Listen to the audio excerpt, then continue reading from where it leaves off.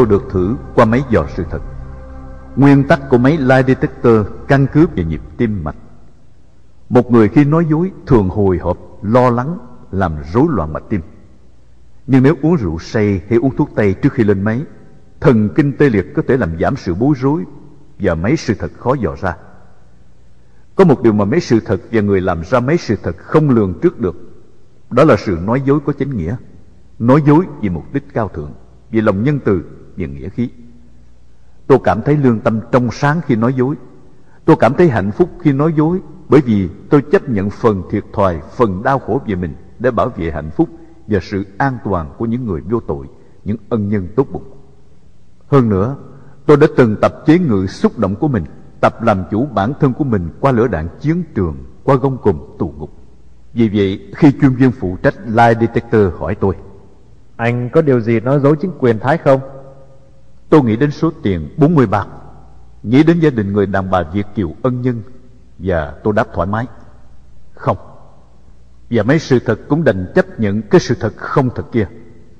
Victor đã nói đùa về mấy sự thật, về sự tin tưởng tuyệt đối của người Mỹ và mấy sự thật như sau. Khi nghe Tổng thống Mỹ vừa tuyên bố một câu thật xúc động, thật tình nghĩa, một người Mỹ vội hỏi: Câu nói này đã qua máy sự thật chưa? Nếu chưa qua máy sự thật thì tôi không tin những điều Tổng thống vừa tuyên bố.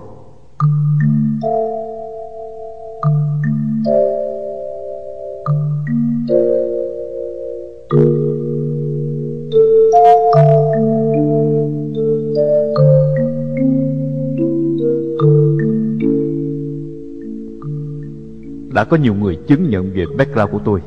Đã có mấy sự thật chứng nhận những lời khai của tôi. Chính quyền địa phương đành phải giải quyết trường hợp tôi.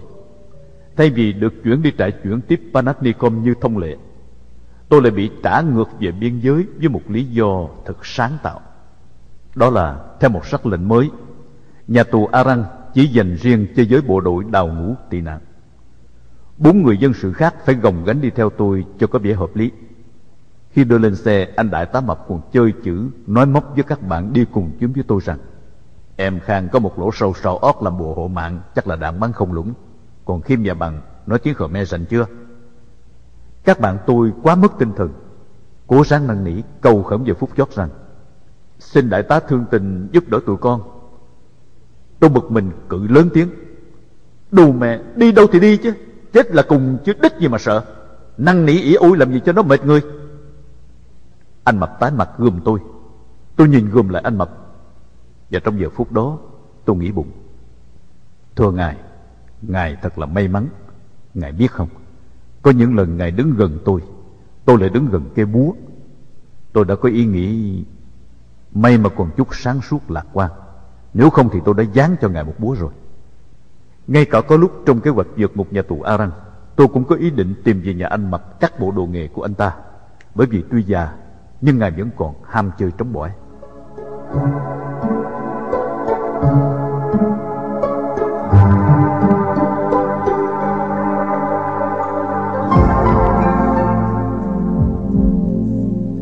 Chuyển về biên giới, nếu được vào trại NW 82 thì chúng tôi cũng đã được giải quyết trong đợt cuối năm 1982. Nhưng thực tế chúng tôi chỉ được đưa vào cổng trước và đuổi ra cổng sau để qua trại Nông Samet. Ôi, Nông Samet vĩnh viễn là mồ chôn của những người tị nạn bất hạnh. Nếu không chết vì pháo kích, vì bị Việt Cộng tràn ngập, Nông Samet cũng sẽ là nhân chứng ngày tàn của những con người tuyệt vọng. Đã bao nhiêu phái đoàn ghé đến chỉ biết lắc đầu để cảm thông, chia sẻ những số phận bất hạnh. Đa số người Việt tị nạn tại Nông Samet thuộc thành phần Campuchia Krom hoặc Muslim. Ngoài tiếng Việt, họ còn có ngôn ngữ riêng thông dụng hơn. Buổi tối, 5 đứa chúng tôi đánh vòng đi dạo mát để cảm thấy mình trở thành lạc lõng, trở thành người ngoại quốc trong cộng đồng tị nạn được mang danh hiệu Việt Nam. Tiêu chuẩn ăn uống của Nông Samet thật là bi thảm. Gạo phát một ngày chỉ đủ để ăn một bữa. Một hộp cá mòi 114 gram một tuần, chưa kể có những hộp cá mòi hư thối, vừa mở nắp là cá xì hơi mạnh văng bắn lên nóc nhà, hôi thối cả gian nhà. Chuyện ăn cá mòi làm tôi nhớ đến một viên chức tòa đại sứ Mỹ. Trong một lần ghé thăm trại Nông Samet, ông ta hỏi han về cách sinh hoạt và ăn uống của người tị nạn. Một anh bạn sau một hồi giải thích cặn kẽ bèn kết luận: Tôi nghĩ ông không cần phải hỏi làm gì cho phí công. Cứ nhìn chúng tôi gầy ốm hốc hác như thế này là ông đoán ra được chế độ ăn uống ở đây rồi. Người viên chức Mỹ dốc trung niên mập mập. Ông ta mập đến phát mệt và mập một cách khổ sở. Nghe nói thế, ông ta bèn hớn hở như vừa tìm ra một chân lý. Vậy hả? Vậy thì tôi sẽ bắt chước ăn uống như các anh để được ốm như các anh. Tôi thích được ốm và tìm cách diet đủ kiểu mà vẫn cứ mập.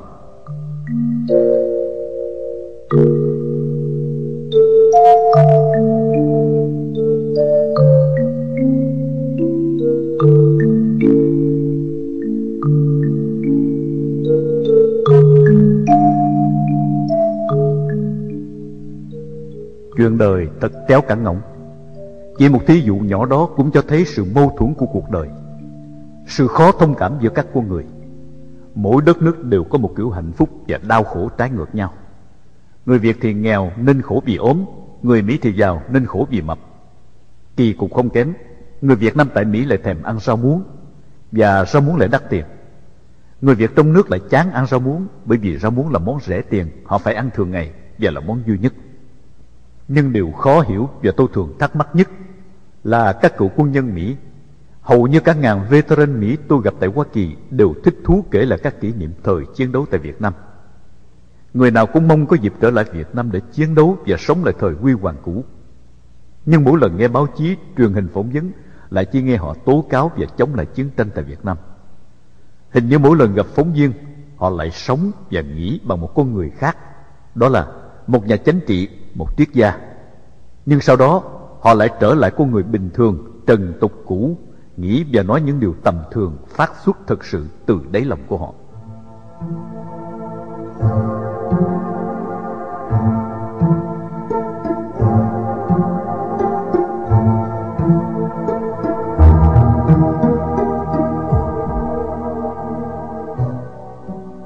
Tôi phải đi dạy kèm tiếng Anh cho các người Khmer và các English teachers cấp thấp khác, những người còn giấu giếm được chút vốn liếng vàng bạc, để lấy thêm gạo và cá nuôi nhóm 5 người. Ngoài giờ dạy Anh văn, tôi trau dồi thêm Anh ngữ bằng cách đọc truyện tiếng Anh và đi ngồi chầu rìa nghe những người Mỹ làm việc tại bệnh viện nói chuyện.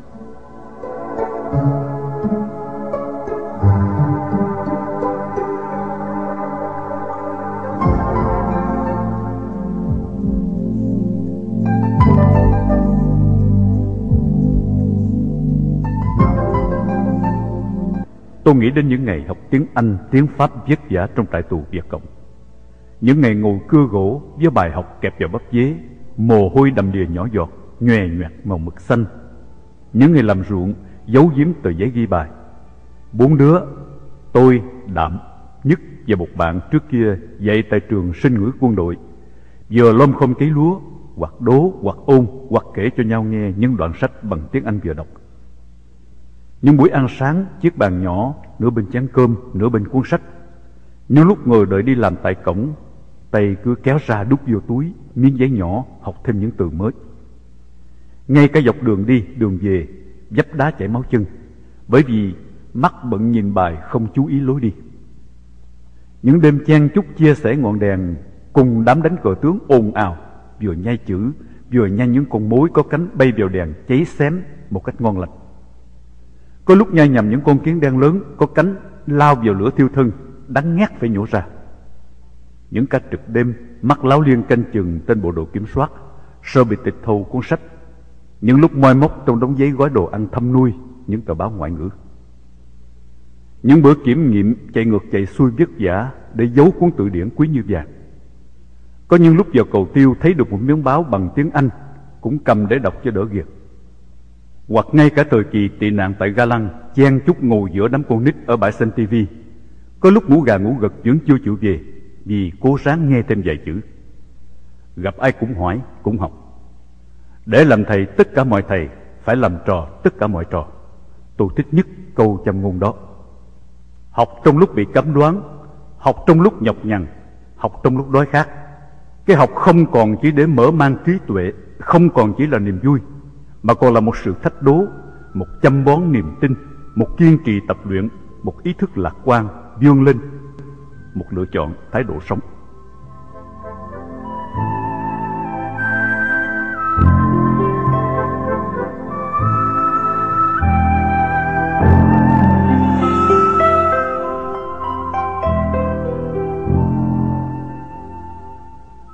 Muốn học được thêm nhiều từ Anh ngữ mới, ít nhất cũng phải có một cuốn sách từ điển tốt.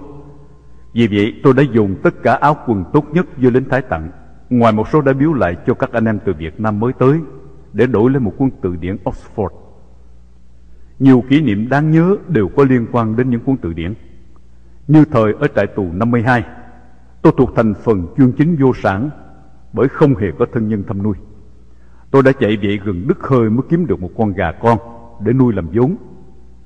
Tôi nuôi gà như một người mẹ tận tụy nhất nuôi đứa con cầu tự.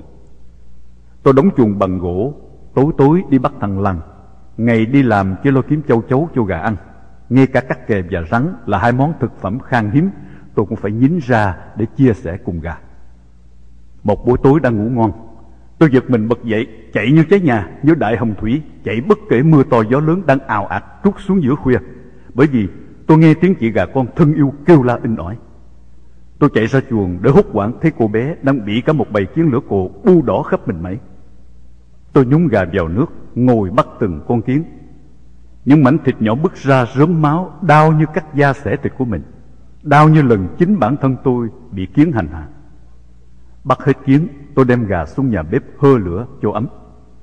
Tôi ngồi ướt đẫm lạnh run, nhưng thấy ấm lòng biết bao khi bộ lông xơ xác tang thương của gà đang khô dần, mượt mà dần.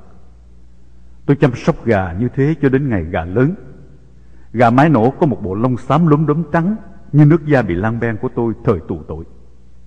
Chủ nào gà nấy, tôi an ủi con gà.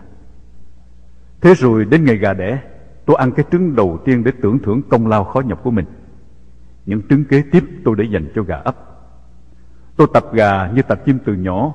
Mỗi lần đem mồi về, tôi huýt gió và gà chạy lại. Mỗi buổi chiều, gà nhảy lên nóc chuồng cao, mơ màng cùng tôi nhìn ngắm mặt trời đang lặn. Tôi yêu gà không những vì cái gia tài nhỏ bé sắp tới, mà vì cái nết dễ thương của gà. Thế mà khi biết Trung tá Duy, không quân, có một cuốn từ điển Anh Việt, tôi phải sang tán tỉnh hết cách để đổi cho được. Tôi đề nghị: anh mới bệnh vậy, bồi dưỡng bằng một con gà mái so chắc chắn sẽ khỏe lại ngay. Hoặc là nếu anh có muốn nuôi thì vài tháng sau anh sẽ có một bầy gà lớn. Một điều kiện nữa là nếu tôi được thả về trước, tôi sẽ biếu lại anh cuốn từ điển. Mất mấy ngày thương thuyết tôi mới thành công. Một buổi chiều tôi huýt gió và gà chạy theo tôi.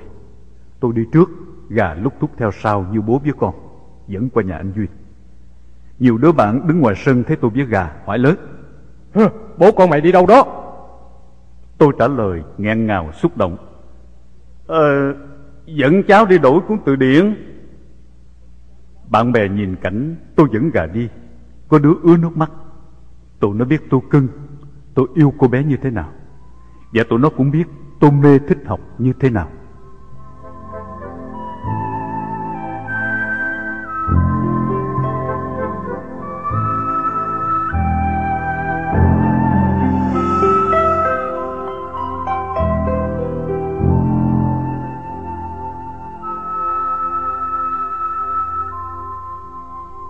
Ở Nông Samet, tôi làm quen với những người ngoại quốc đã từng du lịch qua Mã Lai, Singapore để dò đường. Miss Canada, cô gái đẹp nhất trong đám, khi nghe tôi nói về dự định đi bộ từ biên giới Campuchia sang Singapore, đã phán một câu lạnh lùng: Are you crazy? Tôi nhún vai: Có thể, bởi vì thiên tài và kẻ điên chỉ khác nhau ở một điểm duy nhất, đó là sự thành công. Cô ta trầm trọng quá hệ thống an ninh kiểm soát trên đường đi, tại bến xe buýt, tàu hỏa, như một mạng lưới nhện kín, không con ruồi nào có thể qua lọt. Nơi dính Thái Cộng, Mã Cộng, còn đầu hàng không hoạt động được. Miss Canada muốn dập tắt ngay tia lửa hy vọng vừa đang leo lét trong tôi. Chỉ có một người có quan điểm trái ngược với các ý kiến trên, là Esther, một cô gái phi luật tân. Tôi nghĩ khả năng anh có thể đi lọt qua các trạm kiểm soát và đến được Singapore. Esther cho tôi biết rõ ràng và chi tiết hơn những con đường cô đã đi, những nơi cô đã đến mà tôi cần tìm hiểu. Tôi làm quen với Esther bằng một cách thật là kỳ cục. Esther làm trưởng phòng thí nghiệm. Mỗi lần mệt mỏi vì học quá độ, tôi thường đi tản bộ hoặc ghé ngang qua phòng thí nghiệm. Tôi đứng ngoài cửa sổ nhìn Esther. Khi đôi mắt ngưng quan sát rơi kính hiển vi nhìn ra ngoài, nàng lại thấy tôi đang tựa bóng mát nhìn nàng.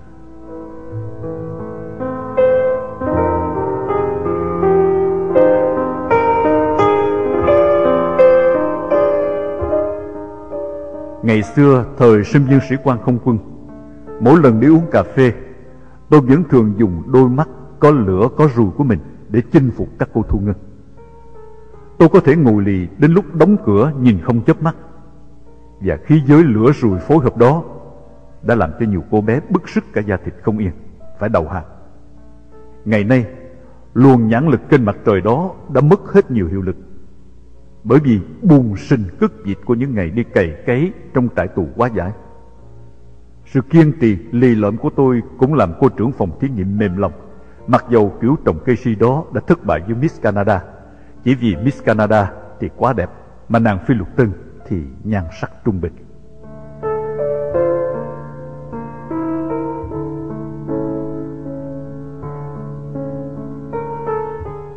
Và mỗi lần quen thói ngẩng đầu lên khỏi kính hiển vi, không thấy tôi, nàng đảo mắt đi. Đôi mắt rõ ràng biểu lộ lòng trong tuy đã, mặt ngoài còn e. Một hôm tôi đi thẳng vào phòng thí nghiệm, gặp nàng kiếm chuyện xin thử nước tiểu.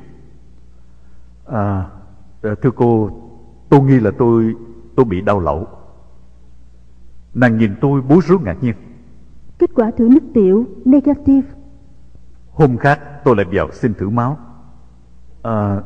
Thưa cô, tôi có cảm tưởng như là tôi bị bệnh giang mai. Nàng lại thử máu giùm tôi và mỉm cười cho tôi biết kết quả. Anh không có bệnh gì cả. Tôi quả quyết. Chắc chắn là tôi bị bệnh mà. Cô có biết không, mỗi lần đi ngang qua đây, tôi cứ thấy trong người bứt rứt nôn nao, nóng sốt như là đang bị bệnh vậy. Hay là tôi đã bị nhiễm bệnh bởi con vi trùng tình yêu của cô rồi? Esther đỏ mặt xao xuyến. Qua ánh mắt của nàng, tôi biết nàng muốn nói. Chàng ơi, chắc em không thoát khỏi tay chàng nổi rồi. Em sắp khốn khổ điêu đứng vì chàng đây.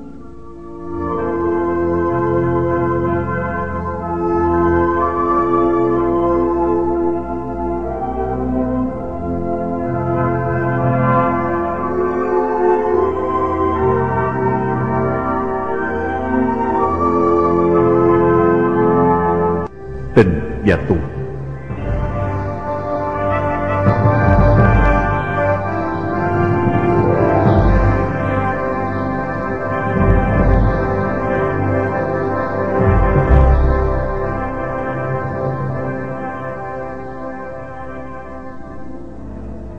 Sách tử vi bảo tôi có số đào hoa chiếu mệnh và có số được nữ nhân phò hộ.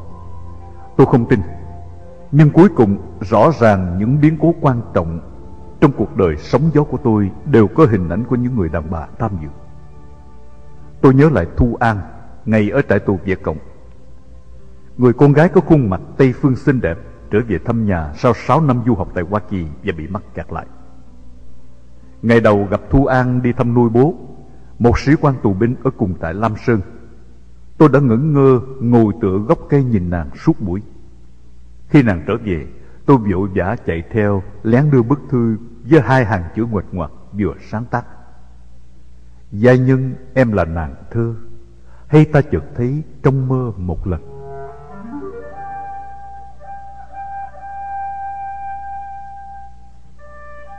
Vậy mà 3 năm sau, tôi lại gặp nàng tại trại tù A30 trong một hoàn cảnh bi đát, phải sửa lại 2 câu thơ năm xưa cho phù hợp với thân thế hiện tại của nàng. Giai nhân em là tù nhân, sao ta nghe thấy bâng khuâng cả hồn.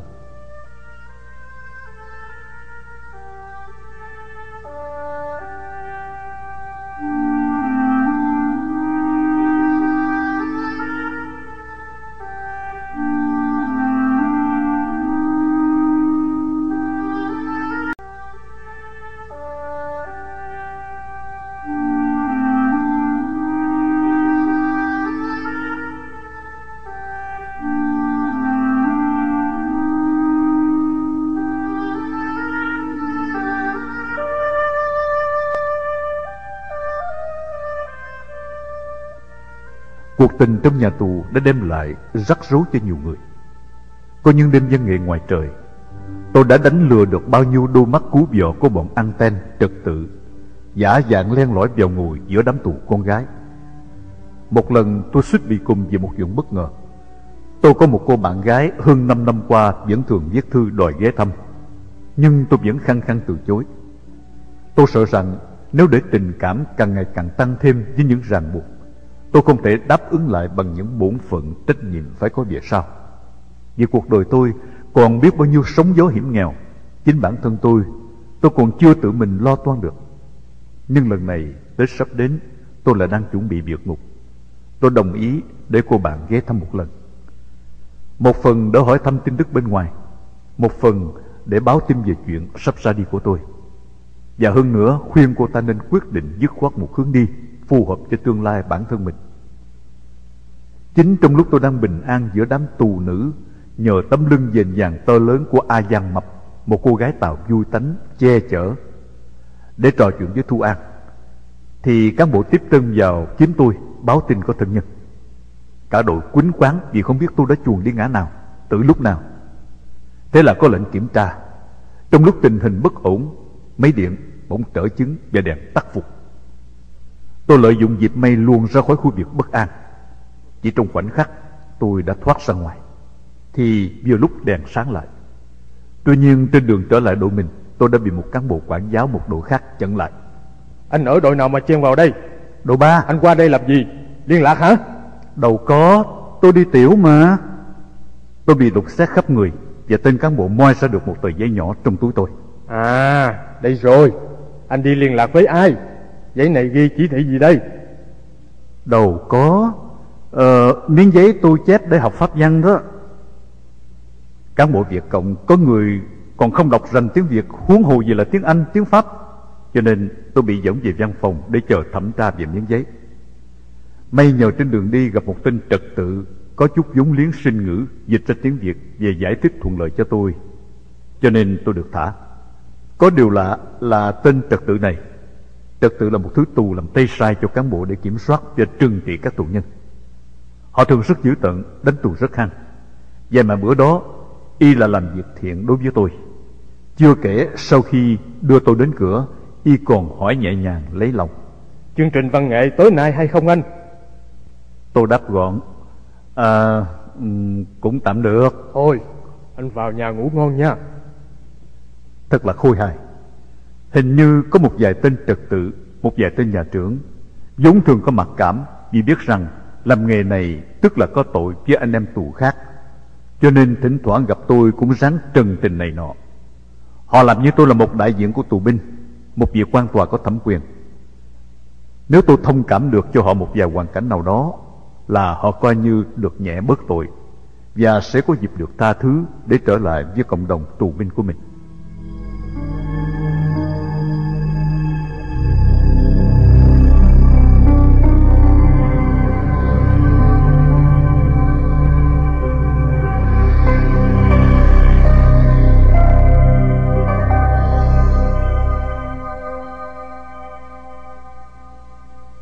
Rồi những ngày tôi và Thu An đợi nhau qua hàng rào kẽm gai trên đường ra bến tắm với những câu thơ, những bức thư tình ngắn ngủi, lén lút chuyển đưa.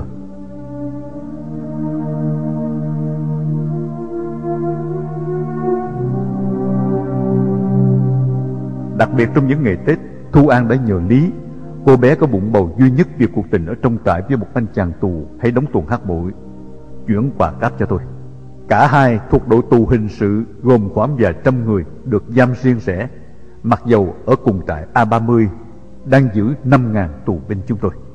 Lý bị 20 năm khổ sai vì giết một đứa bé để lấy sợi dây chuyền vàng rồi vứt xác xuống giếng.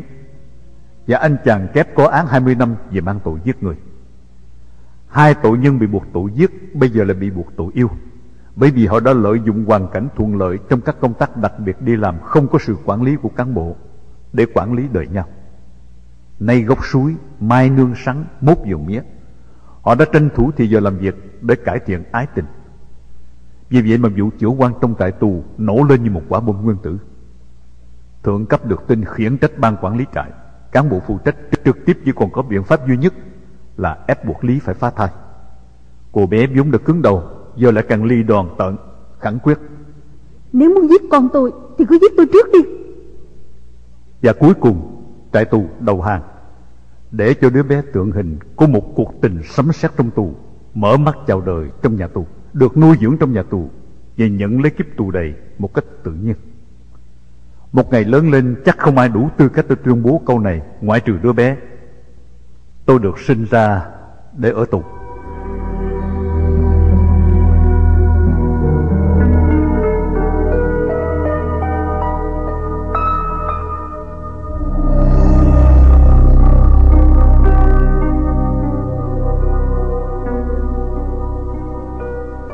Ngày mồng 1 được xả tại nửa ngày là ngày hạnh phúc nhất trong những ngày ở tù của tôi. Tôi được khang một cựu đại úy quân lực Việt Nam Cộng Hòa vì mến tôi qua những huyền thoại được phổ biến trong trại tù, mời ghé đội thủ công để nghe nhạc, ăn Tết và đặc biệt đãi một chầu nhậu. Để có một chai rượu mời khách, đàn em của Khang đã liều mình chung trốn ra khỏi trại, đi vào làng dân để mua. Buổi tiệc hào hứng đó đã khởi đầu bằng một màn kinh hoàng hồi hộp, bởi vì chú đàn em đi quá lâu ngoài giữ trù, và trong lúc chúng tôi lo lắng chờ đợi lại nghe có tiếng súng nổ. Thà vượt ngục mà bị bắn chết còn vinh quang, chứ trốn trại để mua rượu nhậu mà chết thì thật lãng nhách và đáng trách.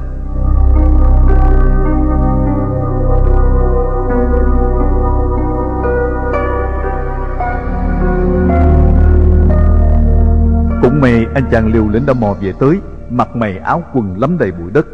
Vì trên đường trở về nghe thấy tiếng súng, anh chàng tưởng bị lộ cho nên chạy tìm chỗ trốn gần trốn chết. Ngồi nhậu trong trại tù, có một đám ca sĩ trong ban văn nghệ tù đàn hát giúp vui, lại còn có Thu An ngồi bên cạnh, thì chắc chắn đó là một buổi tiệc hy hữu hiếm có trong nhà tù cộng sản.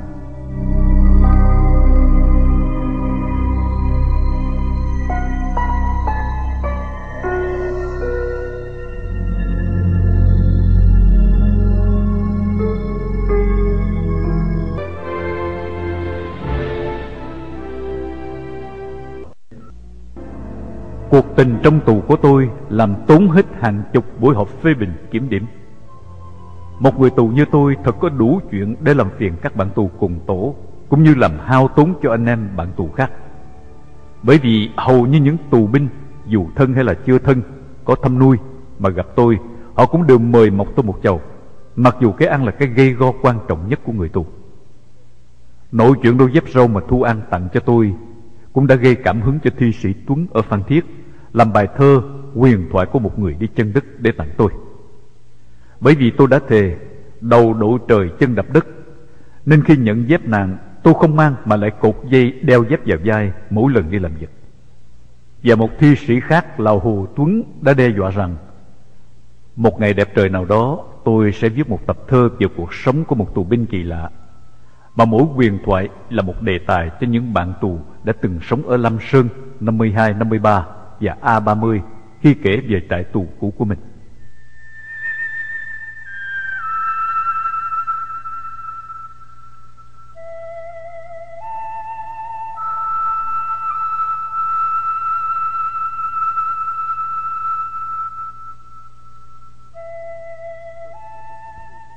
Tôi lại nhớ đến các cô cháu Hờ, bạn của cháu gái tôi ở Sài Gòn trong thời gian vượt ngục sống lén lút bất hợp pháp.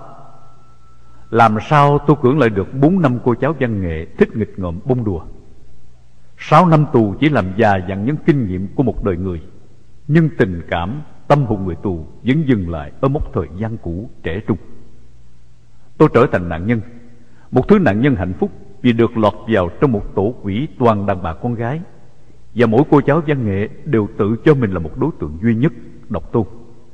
Cho đến cái ngày họ khám phá được sự thật về trái tim đa tình rộng lượng của ông chú hàng xóm, thì một phiên họp khoáng đại được triệu tập khẩn cấp nhằm ngày tôi đi vắng. Họ trách la: Tụi gian ác, mày làm mai làm mối, mày âm mưu dụ dỗ tụi tao thì chú mày. Sau đó Chi đe dọa: Mỗi lần đi qua đây tao sẽ ném đá chú mày cho bỏ ghét. Phương giận dữ: Tao sẽ đi báo công an bắt chú mày về tội vượt ngục. Trong khi đó Dân góp vào: Tao sẽ thiến chú mày. Đến khi Lan tiết lộ: Chú đi vượt biên đã mấy ngày, không biết có đi lọt hay bị bắt không?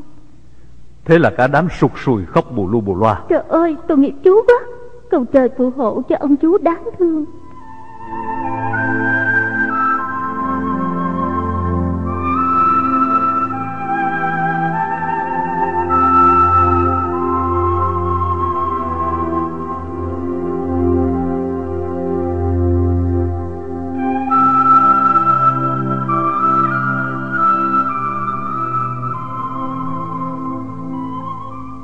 Sống ở tại biên giới, chúng tôi như bị lọt vào vòng dây khủng. Thế lực nào cũng muốn giết người tị nạn Việt Nam. Nước Thái như một bức tường thành của giác đấu trường, chặn chúng tôi để làm con vật tế thần. Việt Cộng lên án chúng tôi là kẻ phản quốc, tội chỉ đáng lăng hình. Khmer Hang Sarin chủ trương kẻ thù của bạn ta là kẻ thù của ta. Khmer kháng chiến cũng chẳng nương tay.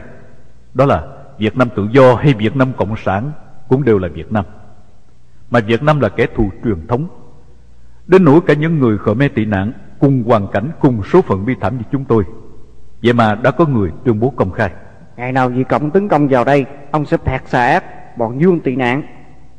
Câu này có nghĩa là sẽ giết đẹp bọn tị nạn Việt Nam. Khmer kháng chiến rất nể Thái Lan. Ta phải thông cảm vì họ có nhiều lý do để nể Thái. Họ nể vì phải ăn nhờ ở đậu trên đất Thái, nhờ sự bảo bọc của Thái Lan, và ngoài ra còn là mặc cảm dân tộc. Khi cái nể quá đáng cứ ấm ức trong lòng, họ bèn trút cái ấm ức đó xuống đầu dân tị nạn Việt Nam. Bao nhiêu thảm cảnh của người Việt trên đường tị nạn đi nhờ qua đất Campuchia, bao nhiêu xác chết sình thối dòi bọ, bao nhiêu bộ xương lăn lóc gió mưa, bao nhiêu người con gái bị cưỡng bức lăng nhục. Có người kiệt sức vì bị cưỡng hiếp hàng đêm, có người phải đem bệnh viện cứu cấp vì vi trùng hoa liễu đã làm ung thối tử cung.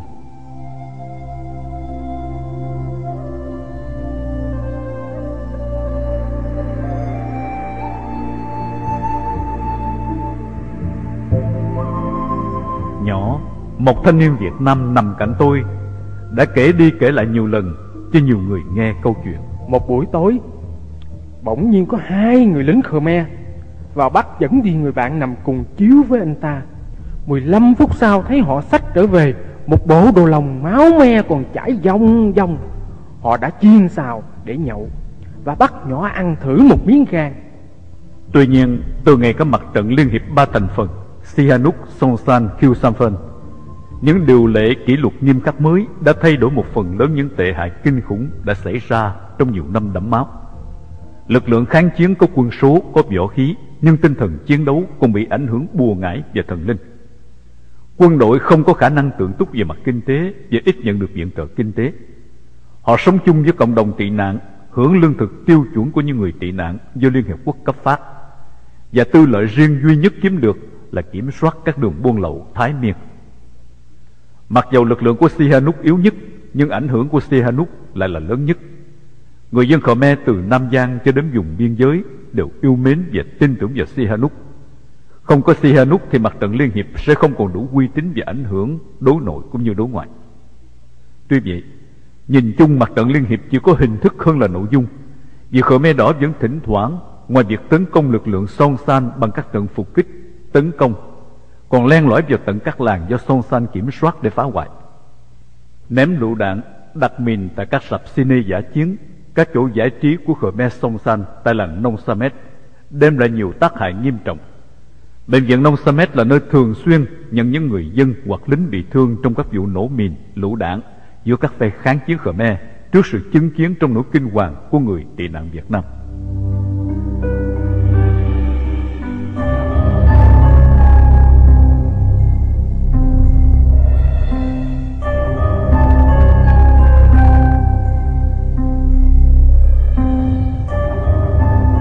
Qua các cuộc tấn công của Việt Cộng vào Nong Chan, Nong Chak, tôi chẳng ngạc nhiên khi thấy chỉ trong vòng một vài ngày, Việt Cộng đã hoàn toàn làm chủ các khu vực quân sự của kháng chiến quân. Điều đáng ngạc nhiên là những toán đặc công trinh sát Việt Cộng không ám sát nổi các lãnh tụ Khmer kháng chiến. Tôi chui khỏi trại tị nạn, đi nghe ông Song San nói chuyện 2 lần. Lần nào cũng đứng gần trong vòng 10 thước. Tôi nghĩ nếu muốn chỉ cần một trái lựu đạn, một khẩu súng hãm thanh hay một quả mìn chôn trên đường, Khmer kháng chiến trở thành rắn mất độc. Ôi huyền thoại của các tay ám sát quốc tế! Những công tác dễ dàng như vậy mà các tay đồ tể cũng đành bó tay bất lực.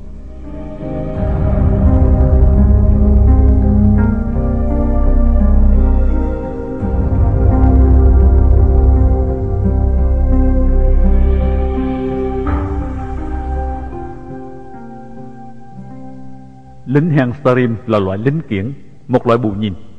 Họ ít tham chiến và có một số lại còn làm nội tuyến cho Khmer kháng chiến. Đường buôn là phương tiện hoạt động mạnh nhất của các phe nhóm. Phe nào cũng gài gián điệp và đám côn buôn để lấy tin tức phe đối nghịch. Riêng tại trại NW 82, từ ngày một cai tù Thái có biệt danh là ông Cọp bị đổi thì tình hình đã khả quan nhiều.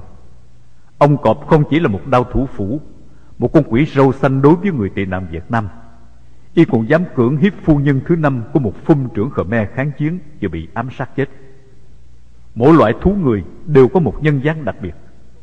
Trong nhiều năm bôn ba, tôi cũng thấy được nhiều khuôn mặt rùng rợn bệnh hoạn của những con người có sẵn bạo lực và dùng bạo lực để thỏa mãn những thú tính đê tiện của mình trên sự đau đớn kinh hoàng và chết chóc của đồng loại. Cái nét chung của loại thú người là cái sắc thái âm u chập chờn trên khuôn mặt họ, cái âm u của địa ngục môn.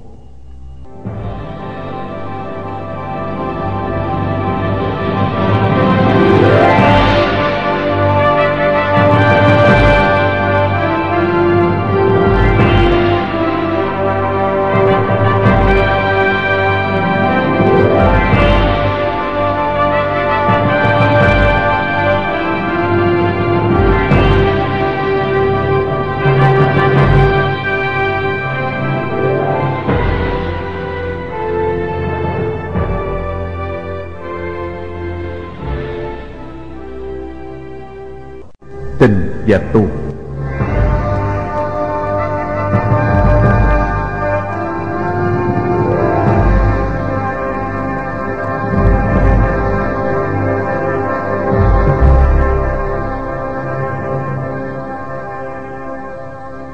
Trước ngày tôi trốn khỏi Nông Samet, tôi có được hai chuyện vui. Thứ nhất là được nhảy đầm. Tôi là kẻ crazy about dancing, nên nhiều lần tôi khổ sở khốn đốn vì sở thích này. Trong thời gian vượt ngục A30 trở về Sài Gòn, nhà văn hóa thanh niên gần nhà thờ Đức Bà có tổ chức nhảy đầm tại sân quần vợt, nên tôi chạy đôn chạy đáo kiếm 2 đồng vào cửa mà không có. Cuối cùng năn nỉ băng chiến càng thể dục thẩm mỹ giữa cổng xin vào. Gặp vũ sư Nguyễn Trọng, tức là ông thầy dạy khiêu vũ cũ, đem theo một số nữ môn đệ. Tôi chọn một partner để thi nhảy vals. Thế hệ trước năm 1975 có bỏ nghề lâu vẫn còn phong độ. Nhờ vậy mà tôi giật cúp đêm đó. Tất cả khán giả đều vỗ tay cười ồ khi thấy kẻ đi chân đất, đôi dép quá cũ bị đứt qua khi nhảy, với quần giá đít, cái quần độc nhất, đi lên nhận giải thưởng Vans.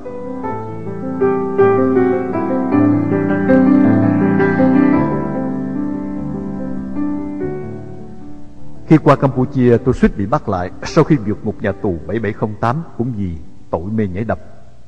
Dân Khmer chỉ nhảy điệu lâm thôn, nên khi thấy tôi và một người bạn Việt Nam đánh cá khác, nhảy bebop cha cha cha khác lạ, họ để ý và hỏi giấy tờ. Nhờ may mắn và lanh trí, tôi đã lọt được lần đó. Ở Nông Samet, tôi phải kiếm công tác để được vào trại NW82 để nhảy đầm ké trong dịp tổ chức khiêu vũ Tết. Cái sân đất bụi mù mịt như lốc xoáy khi hàng chục cặp dân tị nạn Việt Nam cùng lính Thái quay cuồng khiêu vũ trên đó. Cuối cùng tôi bị hăm dọa và bị đuổi về vì nhảy quá nổi, làm cho các ngài lính gác Thái khó chịu. Ngay cả thời kỳ ở tù Arang, Thái Lan, mặc dầu mang đôi còng khá nặng, trong những dịp lễ vui tôi cũng không ngần ngại lót vải vào cổ chân để khỏi bị trầy xước chân khi nhảy biểu diễn điệu cha cha cha theo lời yêu cầu của các bạn tù. Tiếng còng khua rỗn rãng theo từng điệu nhịp sauté cùng tiếng sàn gỗ kêu rầm rập là một trong những âm điệu hiếm hoi, khó quên trong ký ức của những ngày tháng đầy biến cố vui buồn của những người tù Việt Nam tại trại tù Arang.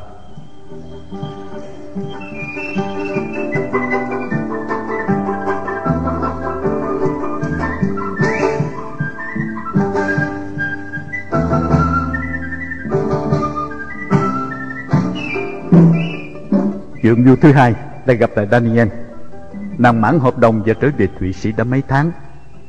Không biết có phải vì cái anh chàng gần chết mà vẫn còn đa tình, hay vì yêu mến chung tất cả người tị nạn, Daniel đã xin trở lại phục vụ ở Thái Lan. Thật là một cuộc phái ngộ bất ngờ, vì Daniel ghé trại tù Aran hỏi thăm tôi, nhưng mọi người đều cố tình giấu nhẹm tin tức về tôi. Nàng ghé Nông Samet trong một công vụ đột xuất. Tôi cho nàng biết tôi sắp đi. Nàng hỏi: Anh đi đâu vậy? Thân anh như cánh chuồn chuồn, khi vui thì đậu, khi buồn thì bay. Tôi mượn câu ca dao để diễn tả ý mình. Thông cảm hoàn cảnh của tôi, nàng tặng tôi một bức hình khổ căn cước của nàng và vác hết tiền còn trong bóp, gọi là để chia sẻ cuộc hành trình của tôi.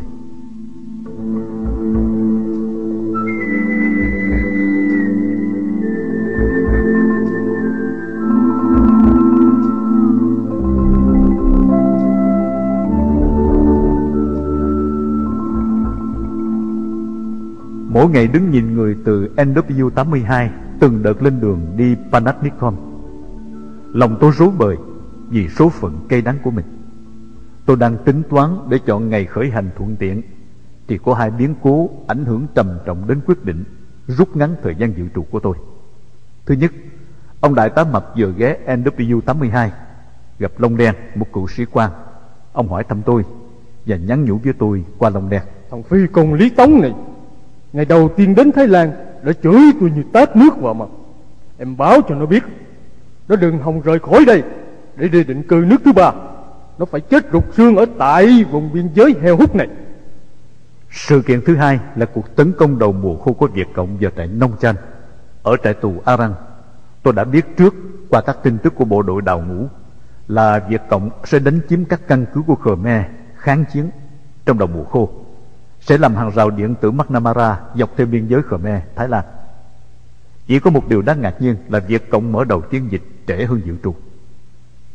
Ở trại Nông Samet, hình như chỉ có những gia đình có con nít là tương đối tạm đầy đủ, vì mỗi ngày bệnh viện Nông Samet đều phát riêng khẩu phần cho trẻ con, mỗi đứa một tô cháo thịt lớn, một quả trứng, một trái chuối hoặc trái cây khác. Nhờ vậy mà cha mẹ của chúng có thể ăn ké vào để tạm no.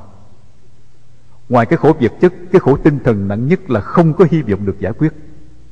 Ngay chính một vị linh mục phụ trách các trại tị nạn vùng biên giới cũng đã một lần tự thổ lộ: Các con có biết tại sao người ta không muốn giải quyết vấn đề tị nạn không? Cứ tưởng tượng ai đến được đây cũng sẽ được đi nhanh chóng, đi Mỹ, đi Pháp. Đến nước thứ ba thì các con sẽ viết thư về báo tin, làm phấn khởi các thân nhân ở Việt Nam. Thế rồi 50 triệu dân Việt Nam đều rủ rê nhau lần lượt lên đường đi tị nạn. Vậy thì ai sẽ đủ sức lo hết cho các con? Nước nào sẽ thu nhận hết các con đấy? Vậy giữ các con ở lại đây thật lâu hoặc sẽ không giải quyết. Đó là cách hữu hiệu nhất để ngăn chặn làn sóng tị nạn đấy mà.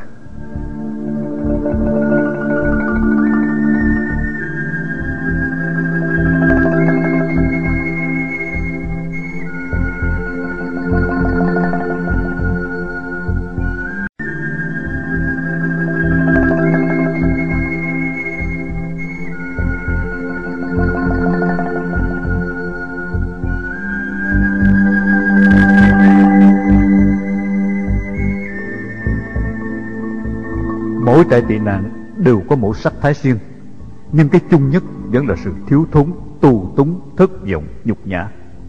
Môi trường của trại tị nạn dễ làm cho con người biến chất. Đó là gạch nối mong manh giữa tự do và nô lệ, giữa đau khổ và hạnh phúc, giữa kinh tế và chính trị. Nhiều bạn tị nạn vẫn thường than thở: Mình sống ở đây còn thua một con chó Mỹ nữa. Vâng, sự thật là như vậy. Nhưng ước gì được nghe những câu nói: Tôi sống ở đây khổ hơn một con chó Mỹ, nhưng tư cách của tôi thì những người Mỹ khả kính cũng phải nể phục yêu mến.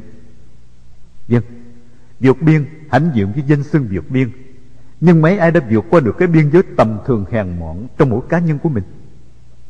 Sau một cuộc vượt biên thành công, mỗi cá nhân tự thấy thỏa mãn về thành tích của mình, tự xem trời bằng dung, chẳng chịu hòa hợp nể phục ai. Vì vậy mà hành trang lý tưởng, nhiệt tình của ngày đầu bước chân lên tàu đã bị chủ nghĩa cá nhân, chủ nghĩa tự mãn thui chục tất cả. Kẻ chia bè, chia phái, kẻ thành lập vương quốc riêng, bất cứ mọi hành động tốt xấu của tha nhân đều bị chỉ trích bài bác. Có kẻ còn quên bẵng kẻ thù chính là cộng sản, cứ rắp ranh mũi dùi thù địch về phía bạn bè chiến hữu. Người Tàu đi đâu cũng đoàn kết giúp đỡ nhau. Người Do Thái mấy ngàn năm vẫn ôm mộng phục quốc và đã thực sự phục quốc. Người Nhật mổ bụng không chịu đầu hàng. Người Pháp thủy chung tình nghĩa. Còn chúng ta, những người Việt Nam lưu vong với một lịch sử oai hùng, một truyền thống bất khuất, há lẽ nào lại xuôi tay làm kẻ vong quốc suốt đời hay sao? Cuộc sống khuynh hướng vật chất đã làm cho một số người đánh mất mục đích của đời sống. Có kẻ sống đời sống của những xác chết và nhận thức lầm lạc về những giá trị chân chánh. Và ngay chính bài học cộng sản, bài học tự do, mỗi người còn nhận thức một cách khác nhau. Hùng Mập, một trong những người được hưởng tiện nghi vật chất trong một xã hội nheo nhóc lầm than, nhờ những của chìm của nổi còn giấu được và nhờ sự tài trợ của thân nhân từ ngoại quốc, đã than trách và tiếc nuối những ngày sống huy hoàng tại Sài Gòn dưới chế độ cộng sản. Anh ta nói rằng biết đi vượt biên khổ như thế này, thà ở lại Việt Nam sướng hơn. Một trong những trường hợp đặc biệt khác là gia đình Ngữ. Nhà Ngữ trước kia thuộc loại dưới trung bình, chật chội, ẩm thấp. Sau ngày 30 tháng 4, toàn bộ gia đình dời đến cư ngụ tại một ngôi nhà lầu nhiều tầng, trang bị tiện nghi. Gia sản mới kiếm được nhờ thu lượm những của cải xe cộ của những người chạy nạn bỏ bừa bãi tại bờ sông Sài Gòn. Sự khá giả bất ngờ đã làm tình cảm của người có những biến chuyển. Ông cụ người Bắc di cư, mỗi trưa nằm nghỉ trên bộ canopy đắt tiền, hơi thở còn ngây ngây mùi bia rượu, vẫn luôn luôn mồm xỉ vả cộng sản.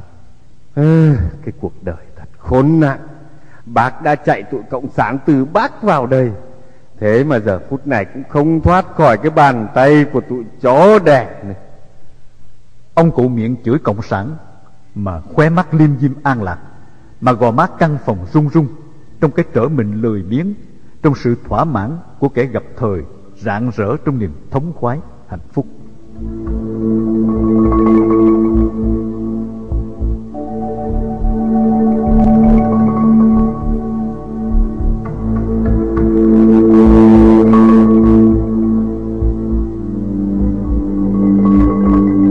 Trốn trại tị nạn Nông Sa-mét và vượt biên giới Thái Miên lần thứ nhì.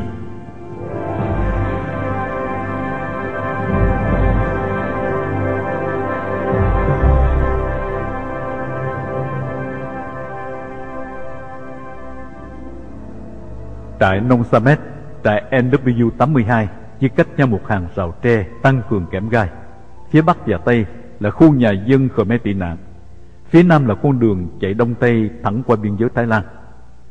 Trại Nông Sa-mét chỉ là một phần phụ thuộc trong khu vực bệnh viện Nông Sa-mét, gồm có 2 gian nhà lớn bằng tranh và tre, chứa hơn 150 người tị nạn, phần đông gốc Khmer Krom và Muslim. 2 giờ sáng ngày 1 tháng 2 năm 1983, căn gác tre rùng rùng chuyển động bởi sự xô đẩy chen lấn và tiếng chân chạy rầm rập. Nhiều người không kịp theo ngõ cầu thang, nhảy bừa lên mùng kẻ đang nằm giăng dưới. Tiếng người đạp đè nhau kêu la inh ỏi. Sự hỗn loạn tăng dần với tiếng đạn ầm ầm pháo kích, tiếng đại liên gầm rú và tiếng xích sắt xe tăng. Nghe về định vị trí, chúng tôi tiên đoán cuộc đụng độ ác liệt đang diễn ra tại Nông Chạch. Tình hình căng thẳng đã lâu và đã có lệnh chuẩn bị di tản người tị nạn theo kế hoạch sang đất Thái trong trường hợp khẩn cấp. Tôi chờ đợi thời cơ thuận tiện để dọt luôn. Điều đau khổ nhất trong buổi sáng hôm đó là sự biến mất của đôi giày bata. Tay bạn gian ác nào đã chôm, đã chặt đôi chân của tôi rồi.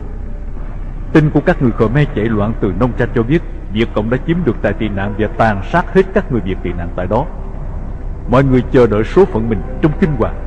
Tôi quyết định bỏ trốn càng sớm càng tốt, không thể chờ nước đến chân mới nhảy.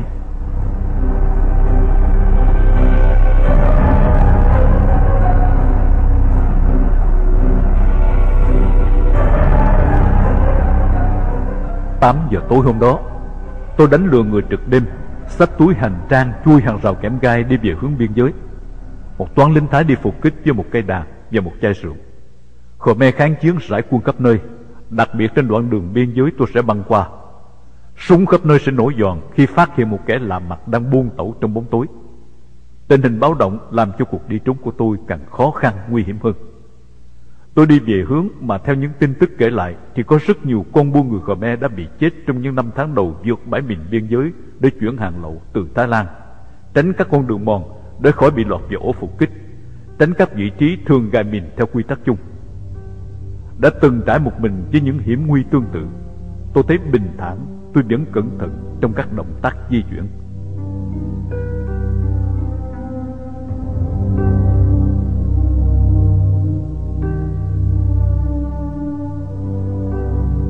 Đến được địa phận phân chia ranh giới, tôi lội qua khỏi con mương ngập sình nước. Tiếng xe Jeep và xe Honda tuần tiễu râm ran bên cạnh. Ánh đèn xe và tiếng động cơ giúp tôi phát hiện vị trí của đội tuần phòng biên giới để ẩn nấp, trốn tránh kịp thời. Tôi bò qua con đê và đặt bước chân đầu tiên xuống lãnh thổ Thái Lan. Tôi đã thuộc nằm lòng đoạn đường này, qua các bản đồ di tản treo tường, qua các câu chuyện hàn huyên với những người bạn ngoại quốc.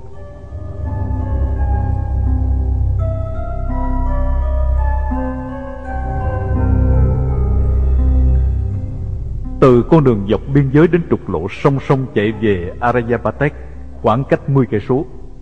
Sau khi qua biên giới, tôi sẽ cắt theo hướng Tây Nam, băng qua con đường nằm ngang nối liền hai trục lộ, len lách giữa các trạm kiểm soát dọc đường. Khoảng cách chim bay băng rừng là 15 cây số, rồi từ đó theo trục lộ chính 40 cây số về Arayapatek. Vì để tránh các đường mòn nên khi qua được biên giới chừng 2 cây số, tôi đi lạc vào rừng tre. Trời tối tăm gây nhiều trở ngại cho cuộc hành trình. Tôi quyết định ngủ nghỉ 1 tiếng đồng hồ chờ trăng lên, dùng mình đem theo lau sạch bùn sình để khỏi làm dơ áo quần khi mặc vào, và trải nằm nghỉ trong khi chờ đợi.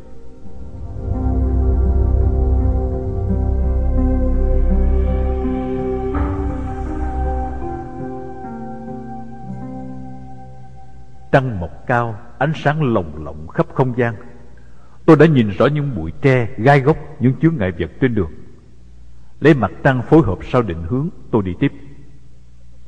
Tôi đã thức hàng đêm ở Nông Samet để nghiên cứu sự chuyển dịch của những ngôi sao chuẩn. Rừng tre lùi dần, và tôi gặp 5-6 con sông liên tiếp chặn ngang đường. Và một lần nữa, tôi lại cởi hết đồ để tranh thủ thời gian. Tôi dùng mền gói quần áo lại để vượt sông, rồi vác trên vai đi một mình dưới ánh trăng vằn vặt. Trăng sáng đến rờn rợn da thịt. Ánh trăng làm nổi bật những đường nét, những góc cạnh hấp dẫn nhất của thân thể người đàn ông trần truồng. Tưởng tượng một thiếu nữ nào đó bỗng dưng vô tình bắt gặp tôi đang tòng ngọc như vậy, có lẽ cô ta sẽ lính quýnh thẹn thùng mắc cỡ vì cảnh tượng kỳ cục.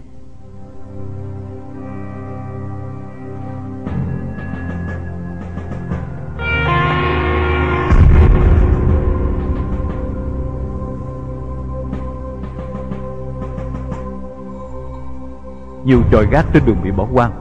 Tôi băng qua những cánh đồng trống sau mùa gặt, vượt qua con đường cắt ngang. Tôi thấy nhẹ nhàng và đã đi hết 8 cây số của nửa đoạn đường đầu tiên. Từ đây tôi phải đi toàn xuyên rừng, không rậm nhưng phải đi vòng, tránh né những chỗ đáng khả nghi làm mất thời gian và kéo dài khoảng cách. Những ngôi sao chuẩn Tây Nam đã chuyển nhịp về Nam. Sao Nam Tàu sáng lộng lẫy như một ngọn đèn treo lơ lửng. Trong suốt cuộc hành trình 2.500 cây số vượt biên, tôi chưa bao giờ trông cậy được vào sao Bắc Đẩu.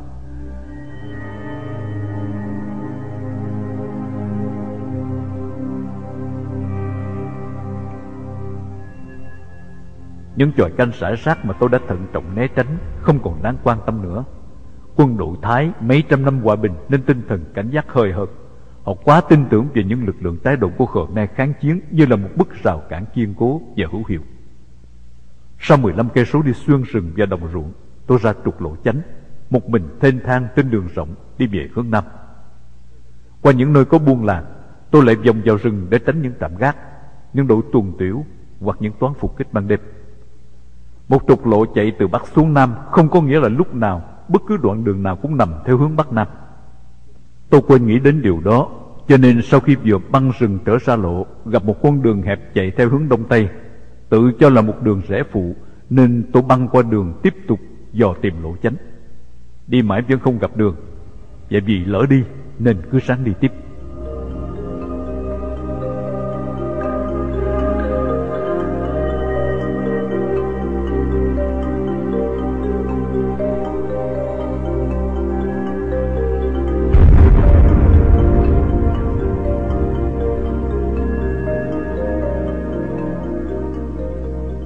Sau khi băng qua một con đê, tôi đã đi lạc ngược về hướng lãnh thổ Campuchia, gần trận địa chiến giữa quân kháng chiến Khmer Nông Chan và lực lượng Việt Cộng. Trời đêm đang yên tĩnh, bỗng nổ rền tiếng súng mở đầu cho một trận đánh mới. Tôi phải chạy ngược trở lại và cuối cùng lạc vào khu vực đám đông người tị nạn Khmer chạy loạn qua đất Thái. Tiếng Khmer và tiếng Thái văng vẳng đây đó. Tôi đi suốt đêm tranh thủ tìm lại con đường cũ.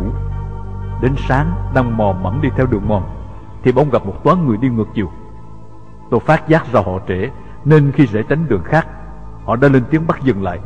Tôi liền phóng chạy, họ nổ súng rượt theo.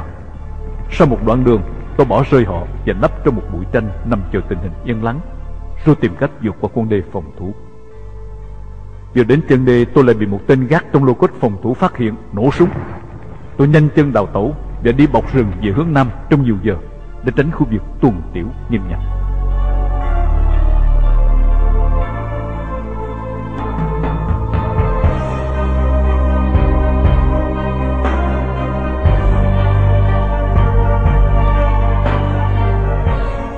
Trốn trại tị nạn Nông Samet.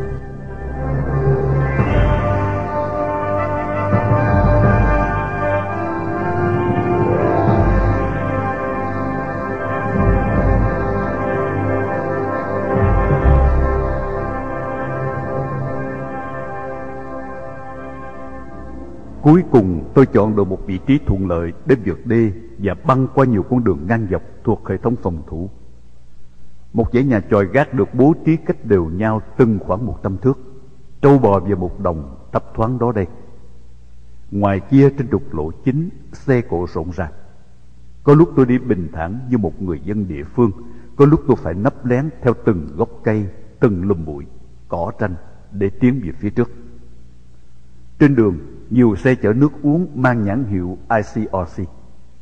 Tôi phải nấp vào lề để tránh mỗi lần gặp xe của ICRC, bởi vì ông Khôn, người Thái, nhân viên ICRC trưởng trại Nông Samet, biết tôi quá rõ, đã từng khiển trách và ra lệnh cấm khi bắt gặp cô bạn Phi Luật Tân một lần chở tôi đi theo xe ICRC làm như đi công tác, nhưng thật tình là để nghiên cứu ngõ ngách đường vượt biên giới. Giờ này ông ta đang ruồng xe đi kiếm bắt tôi.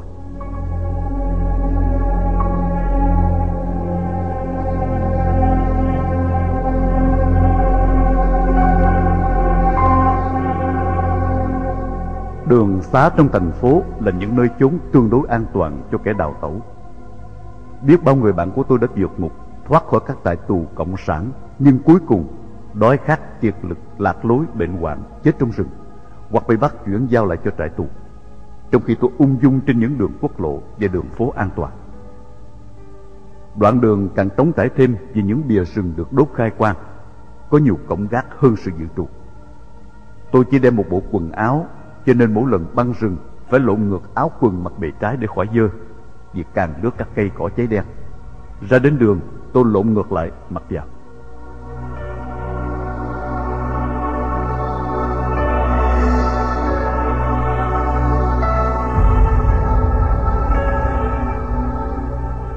Gai góc tranh đâm xuyên qua đôi dép Nhật cũ mỏng dính, làm bàn chân tôi rúm máu, sưng tấy. Tôi đến gần vùng có nhiều người đang câu và bắt cá quanh những vũng nước sông. Tôi đánh bạo đi vào, kiếm chỗ vắng, uống nước và tắm giặt. Thái độ bình tĩnh của tôi không làm họ nghi ngờ. Hưởng trọn vẹn thú vệ sinh sạch sẽ và mát mẻ, tôi mặc quần áo đi phơi nắng cho khô. Từ giờ mỗi lần gặp trạm gác, tôi phải ở trần để băng rừng, giữ sạch quần áo. Cỏ tranh, gai góc đâm cắt rách nát toàn thân, nhưng tôi chịu đựng đau đớn, lấy da thịt để thay thế áo quần.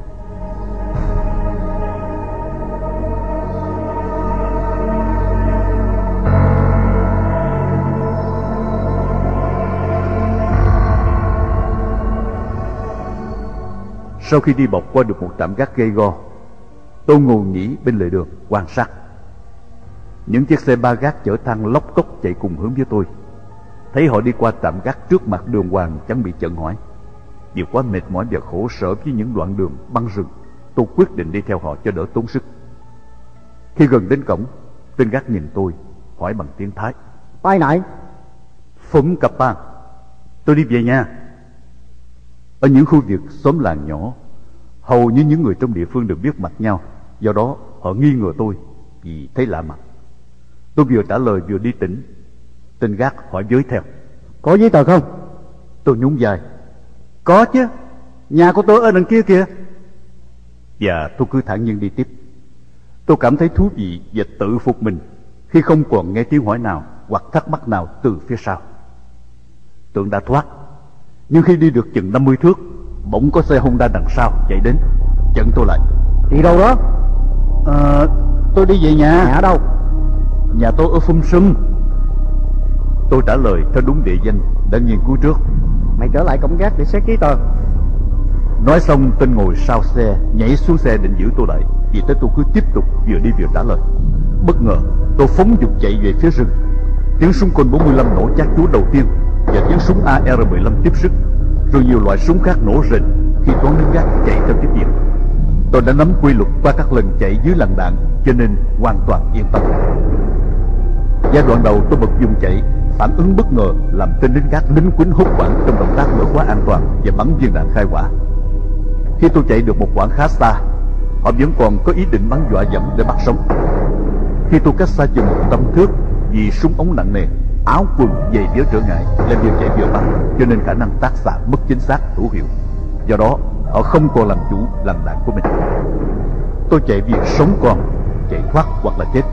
Còn họ chạy vì nhiệm vụ, bắt được cũng tốt, không bắt được cũng chẳng mất mát gì. Tôi càng chạy càng yên tâm, vì càng có hy vọng thoát. Họ càng chạy càng bất an, càng lo ngại, bởi vì biết đâu tôi có võ khí tấn công lại họ.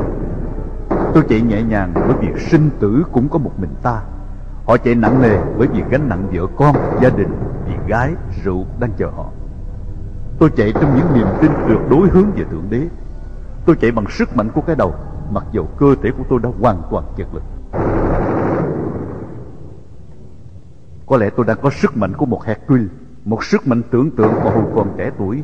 Thỉnh thoảng những lúc sinh lực cuồn cuộn trong người, tôi có cảm tưởng mình đủ sức xô đổ một gốc cây dừa lớn, hay phóng bay từ cây này sang cây nọ như một tạc xăng. Tôi đã từng chứng kiến cảnh thằng Tức Anh 10 tuổi nhảy qua một hàng rào dây thép gai cao gấp rưỡi thân mình của nó khi nó ăn cắp đồ, bị phát giác và bị rượt đuổi.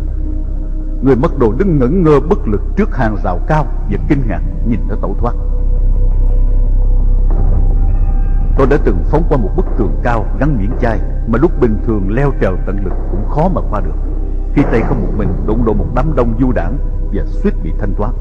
Những sức mạnh huyền nhiệm nào đã nâng bổng của người có những trở lực quá lớn lao, và tôi chỉ kịp nhận ra mình sau khi té chúi nhủi về đám cỏ tranh cằn cỗi còi cọc, khi bóng dáng kẻ đuổi theo mình đã mất hút. Lòng ngực khẩn cấp bơm xả, tranh thủ hút lượng dưỡng khí tối cần mà cơ thể của tôi đang đòi hỏi gấp rút. Tiếng tim đập đùng đùng như tiếng trống dồn săn thú chưa kịp lấy lại hơi, đã nghe tiếng chân người chạy lại. Tiếng chân giẫm thình thịch ác hẳn tiếng tim đập rộn ràng lồng lộn trong ngực. Tôi cảm giác tê dại đi và sự xúc động đang dồn nén lại.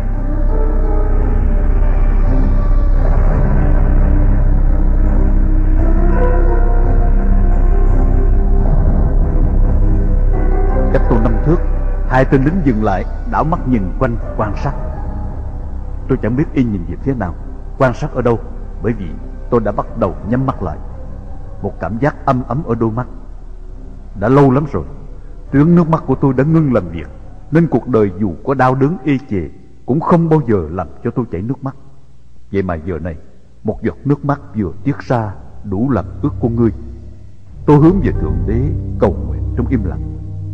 Lạy Thượng Đế, nếu tôi không còn xứng đáng để sống, nếu tôi không còn xứng đáng để phục vụ Ngài, xin Ngài hãy giết tôi bằng chính bàn tay của Ngài. Đừng để tôi rơi vào bàn tay tàn độc của kẻ thù.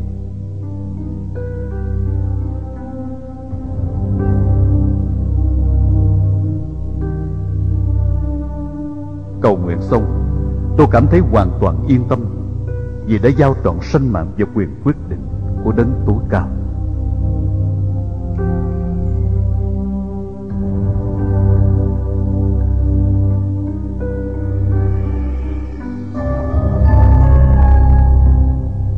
Có tiếng nổ lép bép như tiếng cây cỏ khô đang bị đốt cháy. Có lẽ họ định đốt rừng để xua đuổi tôi ra khỏi chỗ ẩn nấp. Tiếng động phát lên từng chập và cuối cùng im hẳn. Hình như cỏ không chịu bén cháy và họ bỏ đi. Tôi thở phào nhẹ nhõm nằm nghỉ dưỡng sức cho đến chiều tối.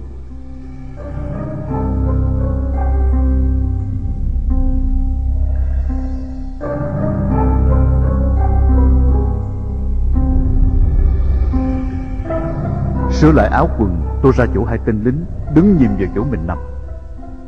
Trời đã về chiều hẳn, mà tôi còn nhìn thấy những chi tiết nhỏ nhặt nhất trong đám cỏ tranh lưa thưa xơ xác. Thật là kỳ diệu, lạ lùng. Bàn tay nào đã che những đôi mắt kia, cho tôi nằm trần trụi bình yên, an toàn.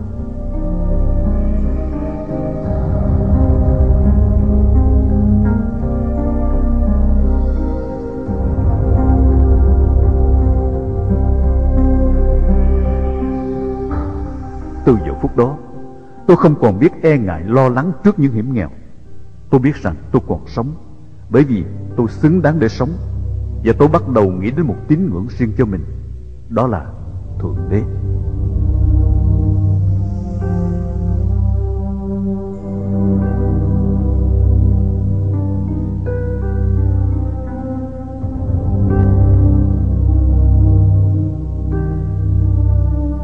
Vượt ngục tại Thái Lan.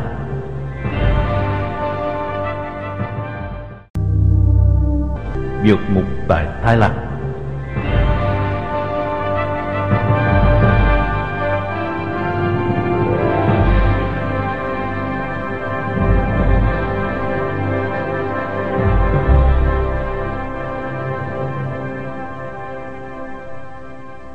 Tôi đang đối chiếu các dữ kiện để xác định phương hướng. Tôi cảm thấy bối rối trong những bài tính không có giải đáp. Tôi đang đi về phương Nam, tấp vào rừng phía bên phải trong lúc chạy trốn. Vậy thì tại sao mặt trời lại lặn về phía bên kia đường? Và phía đối diện là tiếng nổ của trận địa pháo binh bắt đầu khởi sự. Như vậy, để tới Aran phía Nam, tôi phải đi ngược về hướng mình đã đi suốt ngày hôm nay hay sao?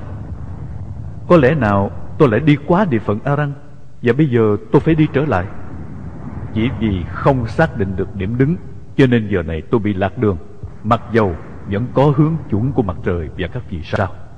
Cuối cùng tôi chợt nghe nhiều tiếng xe nổ dồn dã, và đặc biệt một góc bầu trời hướng đông rực sáng ánh đèn. Đèn điện đô thị là điểm chuẩn quan trọng nhất. Đi lạc vào đô thị an toàn hơn là đi lạc vào rừng. Tôi quyết định đi về hướng ánh sáng và tiếng động.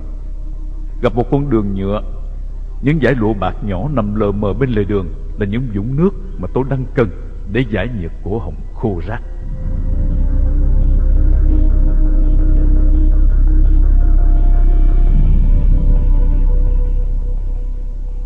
Sau mấy giờ lầm lũi đi, tôi đến một chiếc cầu bắc ngang sông có đèn pha cực mạnh và nhiều lính gác.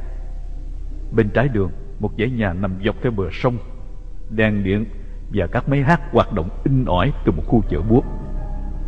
Tôi chuyển sang phía lề phải đường. Khu vực bên này tương đối vắng vẻ và tối. Có một con đường rẽ nằm phơi mình lõa lồ dưới ngọn đèn pha sáng rực. Tôi quyết định băng qua đường bằng cách lăn tròn. Nếu tôi trườn bò ngang đường, chiều dài của thân mình dễ làm cho toán lính gác chú ý và phát hiện. Nằm dọc theo đường rồi lăn tròn qua đường, chân quay về hướng trạm gác và đèn pha, tôi có thể quan sát họ, và họ chỉ có thể thấy bàn chân của tôi, còn thân hình dài có thể bị nhầm là một cái bóng, chỉ là một con chồn hay là một con thỏ chạy qua đường, và cái bóng của nó. Chắc chắn họ sẽ nghĩ như vậy nếu bất chợt thấy tôi.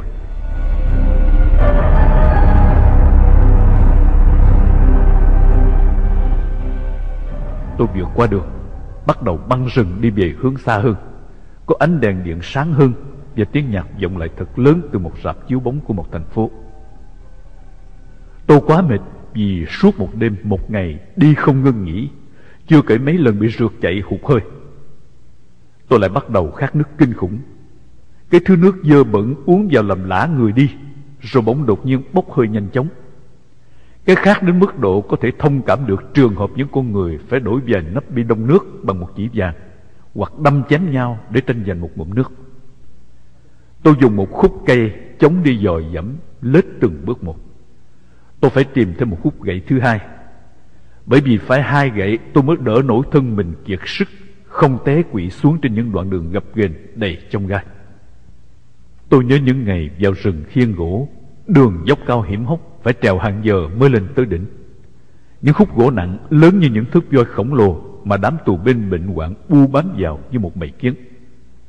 Có những khúc đường trơn trượt, chúng tôi phải bám trụ vào đòn khiêng, bước xô lệch nghiêng ngã vì sức nặng hoàng vai, vì những khúc quẹo gắt, vì những dốc dựng đứng hồi hộp như đi dây tử thần, bởi vì chỉ một người té sẽ làm cả toán tuột vai. Khúc gỗ đổ dốc sẽ cán chết người khiêng đằng trước. Chúng tôi dò dẫm từng bước qua những con suối cạn đầy ghềnh đá nhọn trơn trượt, những quãng đường sâu thẳm mù khơi. Như bầy nô lệ thời Trung Cổ, chúng tôi dùng sức người trong thời đại máy móc hiện đại.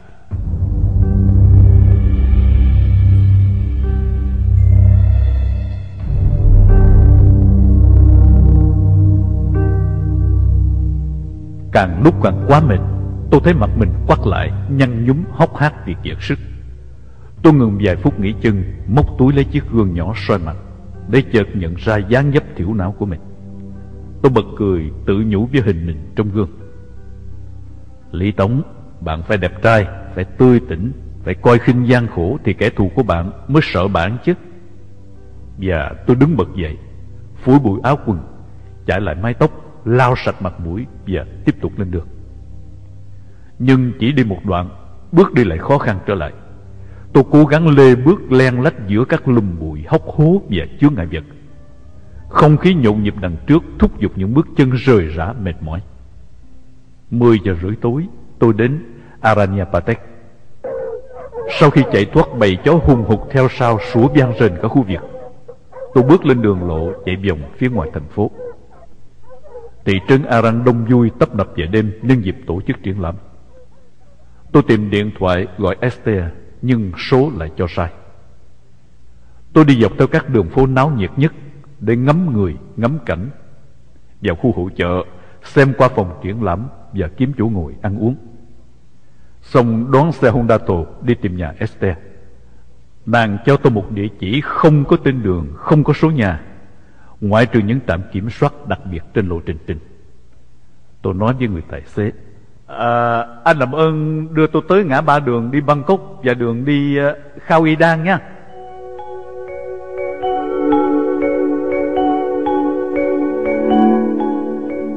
Xe chạy bon bon trên đường rộng, nhà cửa vắng dần. Người tài xế hỏi tôi: tới chưa? Ngã ba đâu rồi? Quá lâu rồi, đây là đường đi Khao Y Đan. Tôi lặp lại chậm rãi để người lái xe biết tiếng Anh bập bẹ, hiểu rõ ý định của mình. Xe chạy ngược trở lại ngã ba, quẹo phải, có trạm xăng bên đường. Tôi bảo người tài xế: đúng rồi, anh quẹo trái ở con đường rẽ trái đầu tiên nhé. Chậm. Quẹo phải ở đây. Đúng rồi, stop.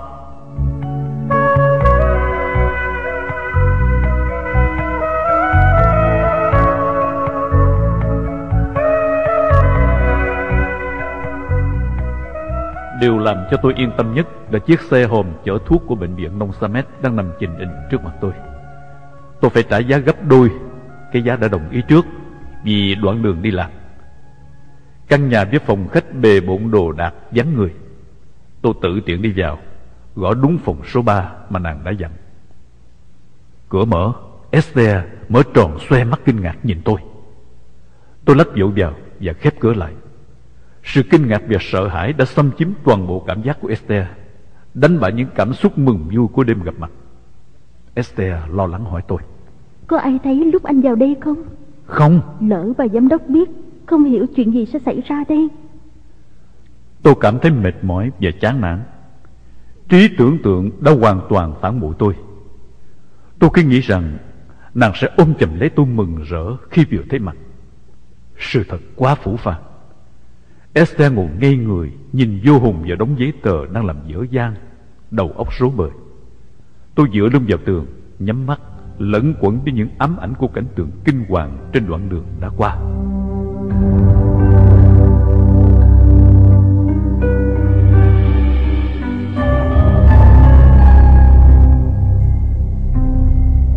Thật lâu lắm như vừa thoát ra khỏi cơn ác mộng, Esther mỉm nụ cười đầu tiên tiến về phía tôi. Nàng lấy nước, bánh mời tôi ăn. rồi lấy chăn nệm trải xuống sàn nhà và bảo tôi nằm nghỉ. Tôi nằm dưới sàn nhà, nàng ngồi trên giường nhìn tôi. Tôi khoanh tay nhắm mắt lại trong nỗi cô đơn lạnh lùng. Bỗng nàng bước xuống giường, tiến đến ngồi sát bên tôi. Tôi chậm rãi mở mắt, theo dõi những diễn biến trên gương mặt của nàng. Em sợ quá, nhưng không sao. Tôi cầm lấy tay nàng để trên ngực mình, hôn nhẹ. Nàng ngã người xuống, tôi ôm siết lấy nàng. Nàng hỏi tôi, Lý Tống, are you a spy? Tôi mỉm cười. Có lẽ trong tương lai, nhưng hiện tại anh chỉ là một gián điệp tài tử. Em có thể nghĩ như vậy nếu muốn.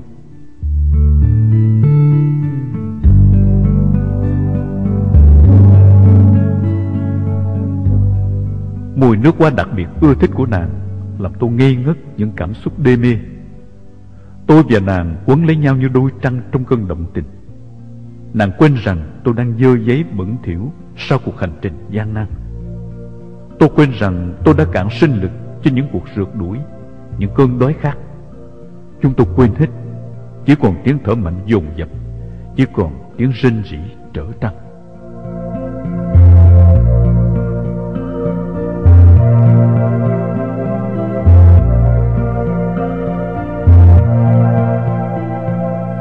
Mối tình Việt Phi.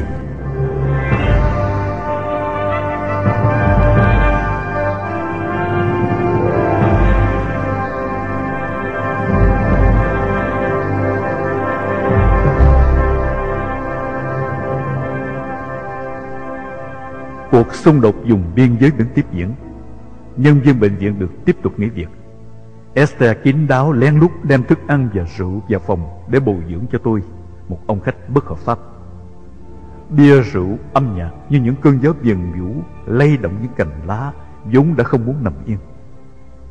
Ta chẳng cần nói những lời phải nói, ta chẳng cần nghe những lời muốn nghe, bởi tuyệt đỉnh tình yêu chỉ cần một hình thức duy nhất để diễn tả. Tôi đã thực hiện đúng câu phương châm bất biến của mình. Nơi chốn này là nơi chốn hạnh phúc, nhưng không phải là nơi chốn cuối cùng. Tôi phải tiếp tục lên đường đến nơi mình đã dự định. Esther muốn tiễn tôi đi một đoạn đường, vì 2 ngày đêm thiêu đốt, ngọn lửa tình vẫn còn cuồn cuộn bốc cháy trong tấm thân tràn trề sinh lực kia.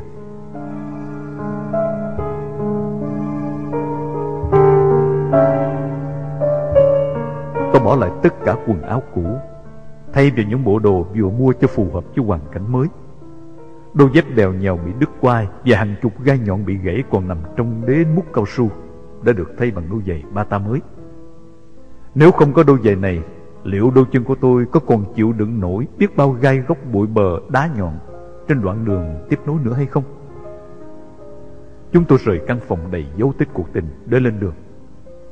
Khi qua bệnh viện, nếu không nhanh mắt tôi đã bị Tây Lai và vua Séc Mâm, tức là 2 quân cảnh gác nhà tù Arang, bắt gặp. Không phải chỉ quân cảnh nhà tù Arang, mà tất cả những lính Thái nào đã ở nhà tù Arang cùng thời đều biết mặt và biết chuyện của tôi. Vì vậy tôi phải thật cẩn thận trong phạm vi khu vực Aranyapatek. Chúng tôi ngồi trong tiệm ăn kín đáo chờ giờ xe buýt khởi hành lúc 12 giờ. Những đô thị lớn nối liền nhau bằng những cánh rừng cao su bạt ngàn. Tôi hồi tưởng lại dự định đi bộ khi chưa có tiền, nghĩ đến những ngôi chùa phải ghé trên đường đi để xin cơm ăn. Nhưng thực tế chẳng có bao nhiêu ngôi chùa, và chẳng có ai đi bộ trên những con đường liên tỉnh. Những đường phố dinh thự cũng giống như ở Đà Nẵng, Sài Gòn của Việt Nam, tuy lối kiến trúc tập trung hơn.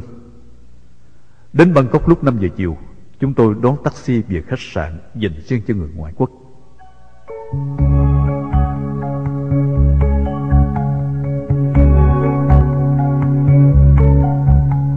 Bangkok thật tấp nập rộn rịp. Những dãy phố 3-4 tầng lầu trùng trùng điệp điệp không dứt. Xe cộ chạy chen chúc trên đường. Người Bangkok ăn mặc thật dễ thương, trang phục hòa điệu Âu Á. Tuy nhiên vì hạn chế hàng hóa nhập cảng, cho nên màu sắc và chất liệu nội hóa đã làm giảm bớt sự sang trọng đài cát của họ. Những ngôi chùa dát vàng, những di tích lịch sử, và kia cung điện nhà vua.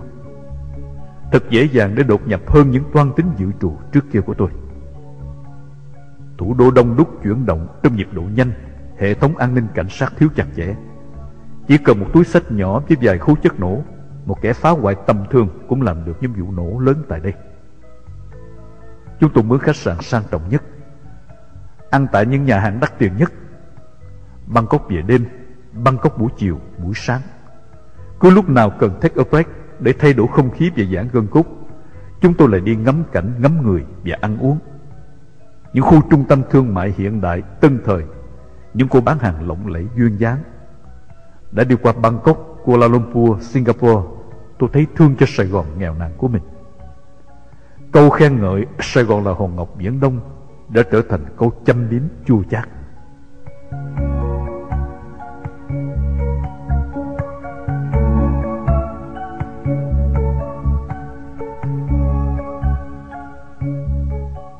Thế rồi tôi phải lên đường. Cuộc chia ly nào cũng bệnh rịnh, nhưng cuộc chia tay của chúng tôi bứt rứt hơn nhiều. Sau khi đưa tôi ra nhà ga xe lửa, Esther phải sửa soạn hành trang rời Thái Lan trở về Phi Luật Tân. Bởi vì hành động giúp đỡ cho một kẻ đào tẩu là trực tiếp làm hại đến nền an ninh của nước Thái, và hành động đó không thể tha thứ được.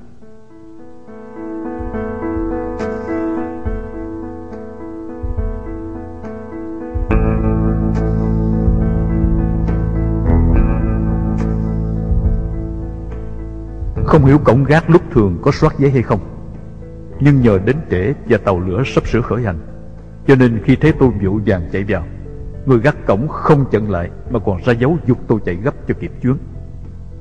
Là người khách cuối cùng, nên khi vừa mua được vé, vừa bước lên bậc cửa tàu, xe lửa đã lăn bánh. Tôi tìm một chỗ ngồi, rồi dựa mình ru giấc ngủ. Tôi phải ngủ bù cho 4 ngày đêm không ngủ, để lấy sức đối phó với những gian truân, để khỏi bị quấy rầy bởi những câu chuyện nhảm nhí của người lân cận. Nhưng giấc ngủ vẫn khó đến, mặc dầu đầu óc dáng dứt mệt mỏi. Một người đàn bà khều tay tôi hỏi: "Mỹ còn đang?" Câu này có nghĩa là có ai ngồi ở đây hay không? Tôi lắc đầu, nhìn chỗ trống trước mặt. Người thanh niên bên trái cứ lăng xăng gợi chuyện những người chung quanh. Tôi lấy miếng băng keo mua ở nhà thuốc Tây, dán kín hình bản đồ Việt Nam khắc trên tay. Thỉnh thoảng giả vờ giật mình tỉnh thức, tôi dụi mắt nhìn ra ngoài, nhìn cột cây số dọc theo đường để tính nhẩm đoạn đường đã đi qua và còn lại. Những thửa ruộng sau mùa gặt nằm trơ gốc rạ. Nước Thái chỉ có một Bangkok vĩ đại hào nhoáng, còn những thành phố khác thì thuộc loại trung bình.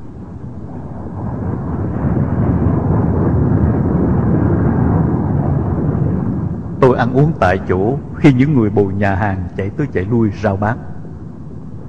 Kiểm soát viên bấm vé một cách máy móc. Trời về chiều cảm vật hoang vắng.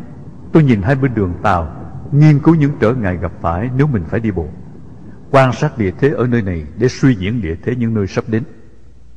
Cảnh sinh hoạt của những thôn làng trên đường xe lửa đi qua cũng có những nét tương tự với đoạn đường đi bộ sắp phải dấn thân. Trời đã gần khuya, hành khách sửa soạn chỗ để ngủ, kẻ ngồi tựa lưng vào ghế, kẻ nằm dưới sàn tàu. Tôi ngủ được một giấc ngon trong tiếng xình xịch đều đặn của xe lửa về đêm.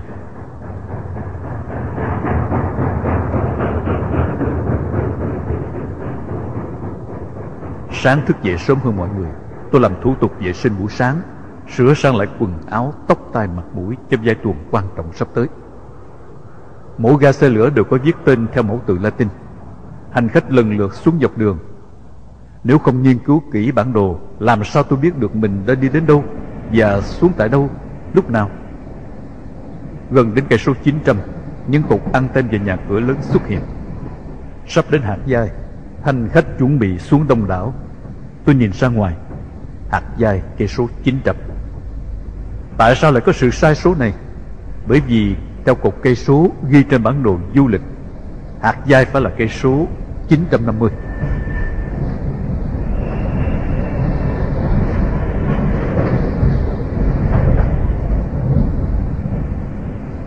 Tôi định đi theo đường ray xe lửa, nhưng tạm gác và nhân viên đang hoạt động làm cho tôi đổi ý. Ra cổng, tôi chọn con đường gần nhất, song song đường ray để đi, nhưng phải quay trở lại vì chợt nhận ra con đường đang hướng về một cư xá. Tôi chọn con đường khác, rộng rãi, xe cộ tương đối tấp nập, mặc dầu xa đường ray. Trên lề đường, những dãy hàng quán vắng khách, lười biếng trong ánh nắng đầu ngày. Hạt Gia là một trung tâm du lịch nổi tiếng. Trong trí tưởng tượng, tôi thấy những villa đồ sộ, những bãi biển trữ tình và khách ngoại quốc đông đảo. Nhưng trên thực tế, Hạt Gia chìm đắm trong vẻ vắng lặng của một thị trấn điều hiu, ít hoạt động.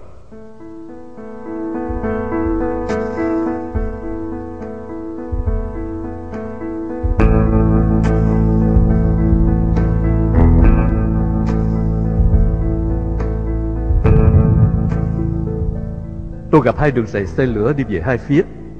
Tôi chọn con đường thứ nhì, bởi đường thứ nhất sẽ chạy về sông Kla. Cẩn thận hơn, tôi đã vòng theo đường nhỏ, bọc ra khỏi thị trấn, luồn lách giữa các cánh đồng cỏ hoang trước khi bám theo trục lộ xe lửa. Hai bên đường đồn điền cao su nối liền nhau, chạy xa tít về cuối chân trời. Vài trăm thước lại có một cầu xe lửa bắc qua suối Cạn. Gần đó là nhà của nhân viên trông coi đồn điền cao su trú ngụ.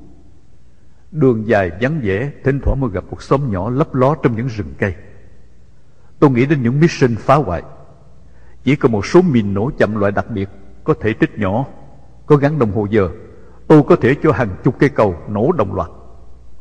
Sống với Cộng sản nhiều năm, cái góc cạnh nhìn sự việc của con người cũng bị ảnh hưởng.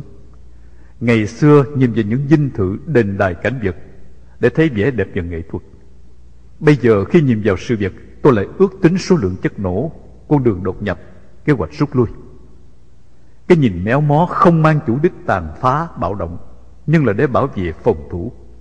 Phải thấy được con đường kẻ thù sẽ sử dụng để chuẩn bị con đường ngăn chặn.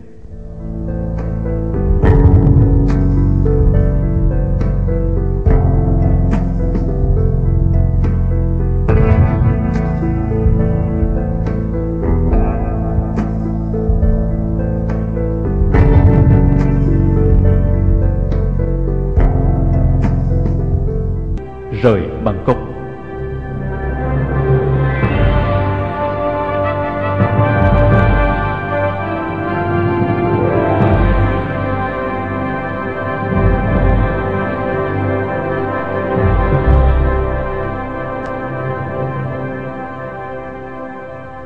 Người đầu tiên tôi gặp và bị nghi ngờ là một thanh niên trẻ. Mặc dầu đi ngược chiều đã khá xa, anh ta thỉnh thoảng vẫn quay lại dò xét tôi.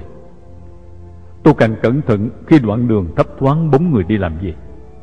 Một chiếc xe bò ịch được 5 chú bé đẩy chạy trên đường ray xe lửa. Các chú bé xăm xoay hiếu kỳ nhìn người khách đi một mình lạ mặt. Tiếp sau đó, 4 người đàn ông lớn tuổi đi ngang qua tôi. Một người nhìn tôi hỏi: Bài nãy? Câu này có nghĩa là đi đâu đó.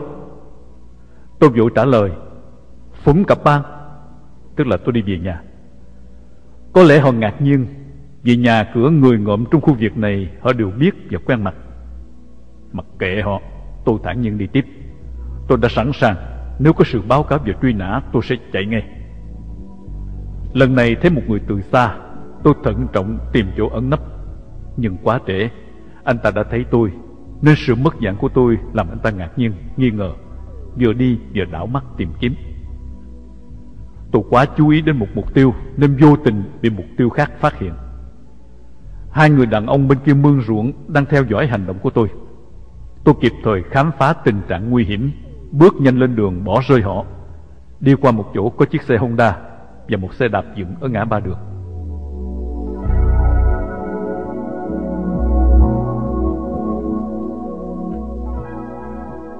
Yên tĩnh, tôi tiếp tục đi, cảnh giác. Bỗng linh cảm có sự đe dọa, bèn quay người nhìn lại phía sau thì thấy một thanh niên đang chạy đuổi theo tôi. Tôi phóng người bươn qua những bụi gai rậm rạp rào kín bên đường. Gai cào xước cả mặt mũi, vướng vít áo quần. Tôi bước càng tới để len lách thật lẹ, băng qua những hàng cây cao su già ngổn ngang cỏ tranh và các bụi cây nhỏ. Tôi chạy hết tốc lực về hướng lùm bụi rậm rạp đằng trước. Quay lại kiểm soát trước khi chung vào chỗ ẩn tránh. Tôi yên tâm thấy đã bỏ rơi được anh ta. Tôi càng lướt những dây nhợ chằng chịt, những nhành gai, những chướng ngại vật, băng mình vội vã nhanh về đằng trước. Hơn 1 tiếng đồng hồ, tôi xa khỏi bụi bờ rậm rạp và băng qua mảnh đất mới vừa cày xong đang chuẩn bị trồng cao su.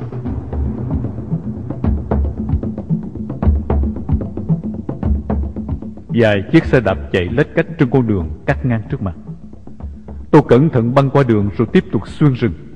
Phải tranh thủ tránh xa khu vực nguy hiểm này càng sớm càng tốt.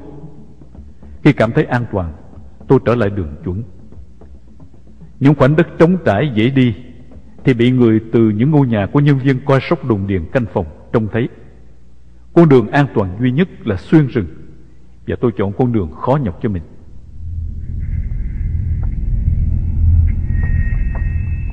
Mặt trời đã lặn, chiều tối hẳn.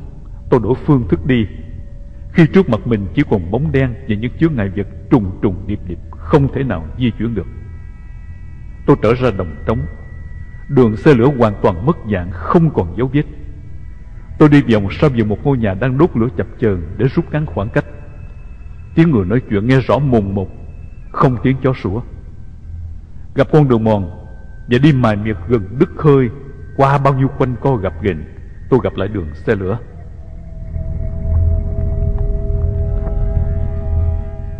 Phải đi rừng gây go vất vả mới thấy được sự thoải mái nhẹ nhàng của con đường rầy thân yêu. Tôi lượm mấy cục đá lớn để phòng thân. Đá là một thứ võ khí hữu hiệu cho những bất trắc về đêm. Tôi bỗng nghe tiếng chân người, nên vội tạt nhanh vào lề, nấp sau một bụi rậm nhỏ. Điều rõ ràng là đối thủ đã khám phá tiếng chân tôi trước, vì sự mệt nhọc đã làm giảm khả năng thính giác của tôi. Tiếng chân rón rén sụt sạo, cái đòn gánh vang lên cao, và rầm rầm tôi ném 4 cục đá liên tiếp vào ngực của y trước khi y kịp phang đòn gánh vào đầu tôi. Tôi bỏ chạy trong khi y đang ngơ ngác đau đớn kêu la cầu cứu báo động. Tôi lẩm bẩm: mặt mẹ chú mày tự kiếm chuyện vào thân thì ráng mà chịu. Thoát nạn nhưng chắc sẽ có xe hoặc người đuổi theo. Lại nghe tiếng chân người, tôi nhảy lẹ vào lề đường nấp, nghe ngóng chuẩn bị. Lại một tên đang lớ ngớ dò tìm tôi. Tên này hình như là lính gác nên có súng. Tôi ném một viên đá vào bụi phía tay trái, làm y quay người lại nổ súng vào chỗ có tiếng động. Tôi ném một cục đá lớn trúng lưng y rồi vụt chạy. Phần bị đau, phần trời tối, y chỉ bắn theo mấy phát báo động chứ không dám rượt theo tôi. Tôi lại đi tiếp, an toàn trên xa lộ. Không biết những người này nghĩ sao về tôi nhỉ? Một thằng ăn trộm, một tay buôn lậu, hay là một tội phạm, một thái cộng?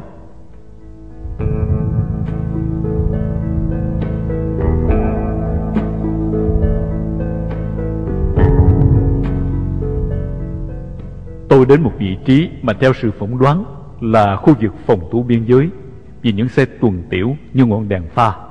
Vì trước mặt là dãy doanh trại nằm chắn ngang, đèn điện sáng rực. Tôi mò mẫm men theo sợi dây thép lớn căng dọc theo đường rầy, nằm sát dưới mương cạn khi một xe tuần tiểu pha đèn bị hướng mình. Bò qua một bãi đất rộng, tôi đi xuyên bờ bụi của những vườn tược bỏ hoang.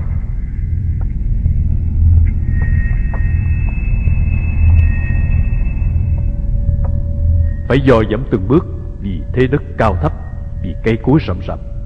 Tôi băng từ vườn này sang vườn khác. Sau vườn các ngôi nhà lớn chìm đắm trong ánh lờ mờ của các ngọn đèn điện từ con đường chính chiếu hắt lại. Tôi bọc bên hông đi về hướng ánh trăng vừa mọc, băng qua một con đường lỗ lớn sát ngoài doanh trại, rồi đi sâu vào một khu rừng cao su có những ánh đèn di chuyển chập chờn.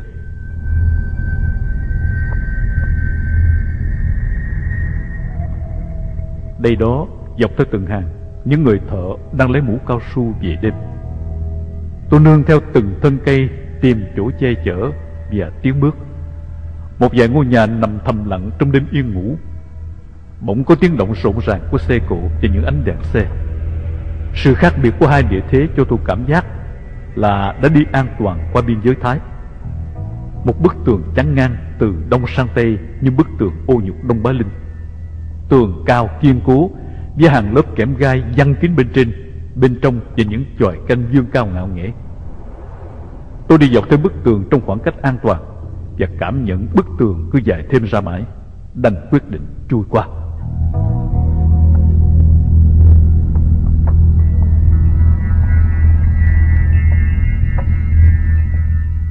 Có thể đây là hàng rào biên giới thứ nhì thuộc lãnh thổ Mã Lai. Tôi cởi hết áo quần bỏ vào túi xách, không một mảnh vải nào có thể làm bận bịu công tác nguy hiểm sắp tới. Tôi dùng cảm giác đau đớn của da thịt để luồn lách qua những ô kẽm gai nhỏ. Khi trèo qua tường, tôi bị kẹt cứng vô một hệ thống kẽm gai được rào xen kẽ. Kẽm gai lưỡi lam cắt ngọt lớp da trần. Loay hoay xoay sở từng gang tấc, tôi vận dụng tất cả mọi kỹ thuật, mọi sáng kiến trong suốt 1 giờ rưỡi để lọt qua hoàn toàn hàng rào chứa ngại rắc rối gây go. Tôi qua được nhờ hàng rào không mắc điện và những tên gác quá tự tin về hệ thống phòng thủ của mình. Tôi đi xuyên qua bãi đất trống rộng, nhiều hào rãnh mô đất, đường bố phòng ngang dọc.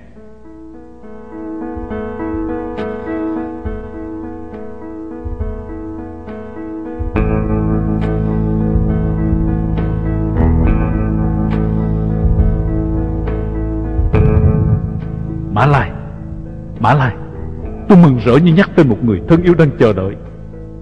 Bỗng thấy một tấm bia đá đề tên thị trấn cuối cùng của Thái Lan. Có lẽ đây là dấu hiệu ban giao thân hữu của hai nước láng giềng hay chăng? Có lẽ nào tôi vẫn còn ở Thái Lan sau khi đã vượt qua những địa điểm bố phòng đặc biệt như vậy?